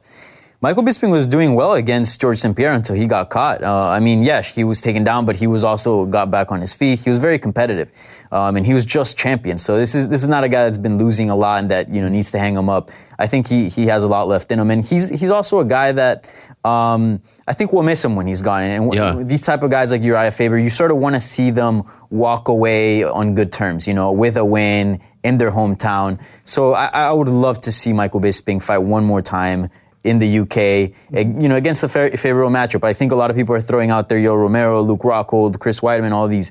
One that's not being talked about that I would actually like to see would be Vitor Belfort. Vitor Belfort, I know he's also one of those guys that's towards the end, rematch. But he's the guy coming who off. Gave him the eye injury. Yeah, he's coming off a win. That'd be an opportunity for Michael Bisping to get back, a loss that he had. I think many would agree that perhaps this time around, if they face is different terms. It'd be, Vitor Belfort still carries a big promotional name to headline a card or be a co-main event or something. And this time in England, how about that? I will. I'll co-sign that. That's a good idea. Yeah, there is a long list. We're running out of time, so let's play a quick game of Fact or Fiction here. Okay.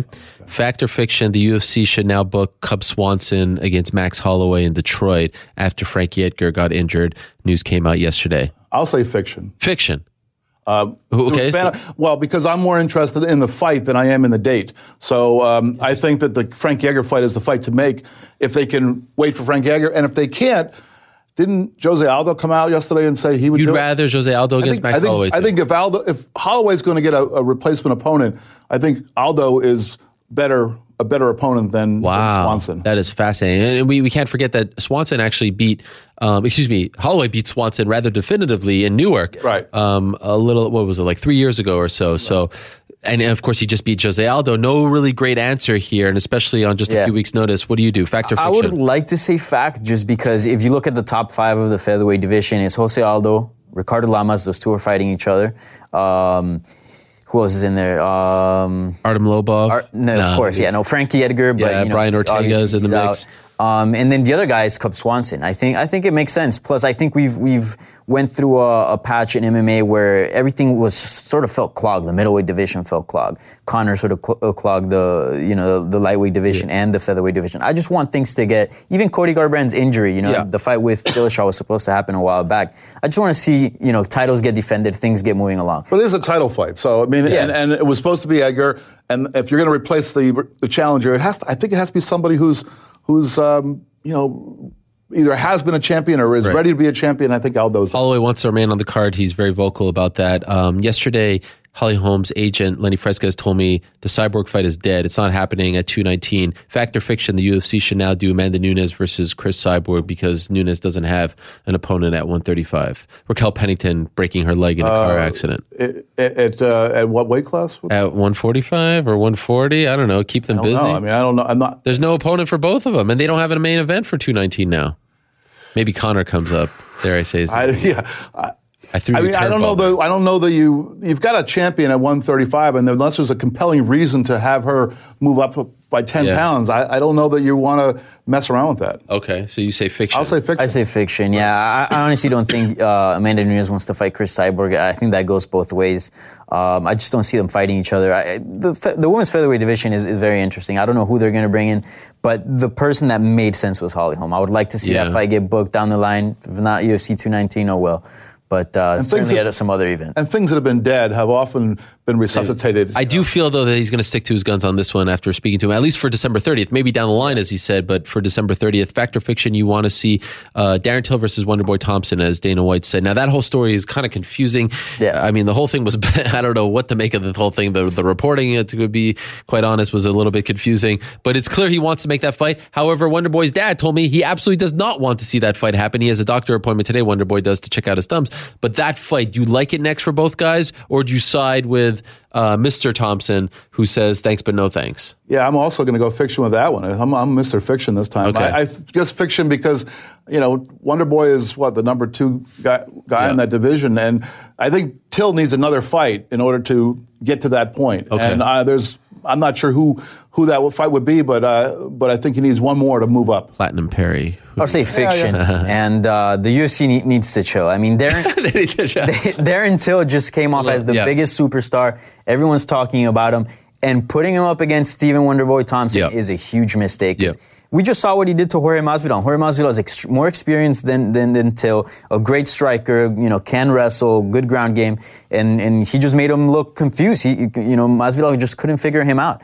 I think Thompson is one of the hardest fights in the division, just given his style, and to put Till would be, very risky. He would probably get a loss there, and then his whole stardom would go down. I would like to see him get, a manageable fight that would still test him, but, that's more closer to his range. Yeah, and even if you do win that fight, it's hard to look good against one. Yeah, just ask Rory McDonald, right? Last one, fact or fiction. This is the best year in UFC's history. Well, Dana White said the president of the UFC said this is the best one, so of course. Best. Yeah, of course. You don't know what you guys are talking about? Of course. How dare you? Of course. The absolute best. Absolutely. It's not even close. Fact, okay. Well, because we got it from the president of the company. Right. What more can we want than that? Come on, of course. Fiction. Come on. But does not know what he's talking about. Absolutely Look, not. I mean, I really, looking at the calendar towards the end of the year and with this event, they really managed to turn things around. But then all these injuries came out, man. Yesterday was kind of a depressing day. It was. It was just injury after another. And I really think if things would have kept together, man, they would have closed the year in a great way, especially with this card and the cards that were coming. But man, all these injuries and the Holly Holm and the Wonderboy. It's an interesting story to follow 219 because remember, they announced Ronda Rousey versus Amanda Nunes as the main event for the year-end show in September. It's now almost mid-November. That show's in a month and a half. That's supposed to be like one of their, tentpole events, if you will, and there's still no main event. Maybe Conor comes and saves the day, maybe someone else, but we shall see. As of right now, Holly Holm and their team say thanks, but no thanks. This was fun, guys. Did you enjoy it? My MMA Hour debut, and I had George St. Pierre as my opening act. I mean, wow, this is pretty awesome. And the most good-looking man in the world in the middle? Not Danny. I mean, somebody else. Oh, yeah. I mean, what a day. It's the MMA Beat meets the MMA Hour. This has been a long time coming. I appreciate you guys doing this. Thank you very much for coming in. Rob, you can hit my music. We are out of time. The guys in the back are going to be very upset at me because I went 5 minutes over. But there was so much to get in today. We could have gone. This feels weird. I feel like, because usually I'm on this set and I go 75 hours. I feel like I'm actually being lazy today, right? I feel like I'm not really putting it in my... You did a show on Mondays. That's true. You like these guys, Jeff? I do. Yeah, this is nice. This is Fedor. Agreeing with you. This is this is Mr. Hoyce, and this is I think it's Randy Couture. That's what they tell me. It looks kind of slim, but well, there was a lot more that we could talk about. Of course, Norfolk coming up. Best fight on that card. Anyone have a say? Matt Brown not retiring anymore against Diego Sanchez. Of course, Anthony Pettis against Dustin Poirier. Sage Northcutt back. Marlon Moraes versus John Dodson. John Dodson. That's a great fight. Yeah. Looking forward to that. Also, Bellator back on Friday, so another busy week in the world of MMA. I want to thank George St. Pierre for coming in. I want to thank his team. I want to thank the UFC for bringing him in as well. What an honor, what a privilege that was. It was so great to have him in studio. Royalty, really. For Canadians, royalty. It was amazing to have him in there. You guys are not bad as well. And then we followed that up with Paulo Costa and, of course, Eric Albarracin coming in, flying in to do this. It has been a great day. Like I said, I could do this every day. If we get guests like that, wow, what a pleasure. Wake up every day, do that. That is a dream come true. And I want to thank both Danny and Jeff for coming in as well. So this has been a special Thursday edition of the show. Back Monday for our regular MMA hour. Then Thursday we'll be back, of course, for the MMA Beat. There's a long stretch of shows where we're doing MMA Beat every week, so get used to that. But for now, we shall say goodbye again. Thank you so much to GSP. Congratulations on the win. Thank you very much to Paulo Costa. Borrachinha! Thank you very much to him for coming in, and congratulations, of course. Thank you to Danny, Jeff, the rest of the crew. Peace, I'm out of here. We'll see you on Monday for the MMA Hour. Support for this podcast came from SAS. Data is everything, and now everything is data, which means more to process, more to analyze. And now more than ever, speed to answers matters. So how do you produce those answers as fast as the world produces data? With SAS Viya, the quickest way from a billion points of data to a point of view. It's a more productive data and AI platform that helps you get more done. Learn more today at sas.com/VIYA.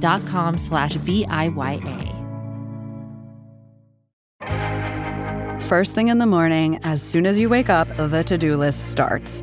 Does the car need gas? Hopefully those leftovers are still good. Why did I get CC'd on Call Mom? No. You can't escape the to-do list, but you can make the most of your me time with a relaxing shower using Method Hair Care products. Try Pure Peace Volumizing, Simply Nourish Moisturizing, or Daily Zen Shampoo and Conditioner for daily use. All formulated with long-lasting fragrances and are safe for color-treated hair. Reconnect with the best version of yourself. Visit methodproducts.com to unleash your inner shower.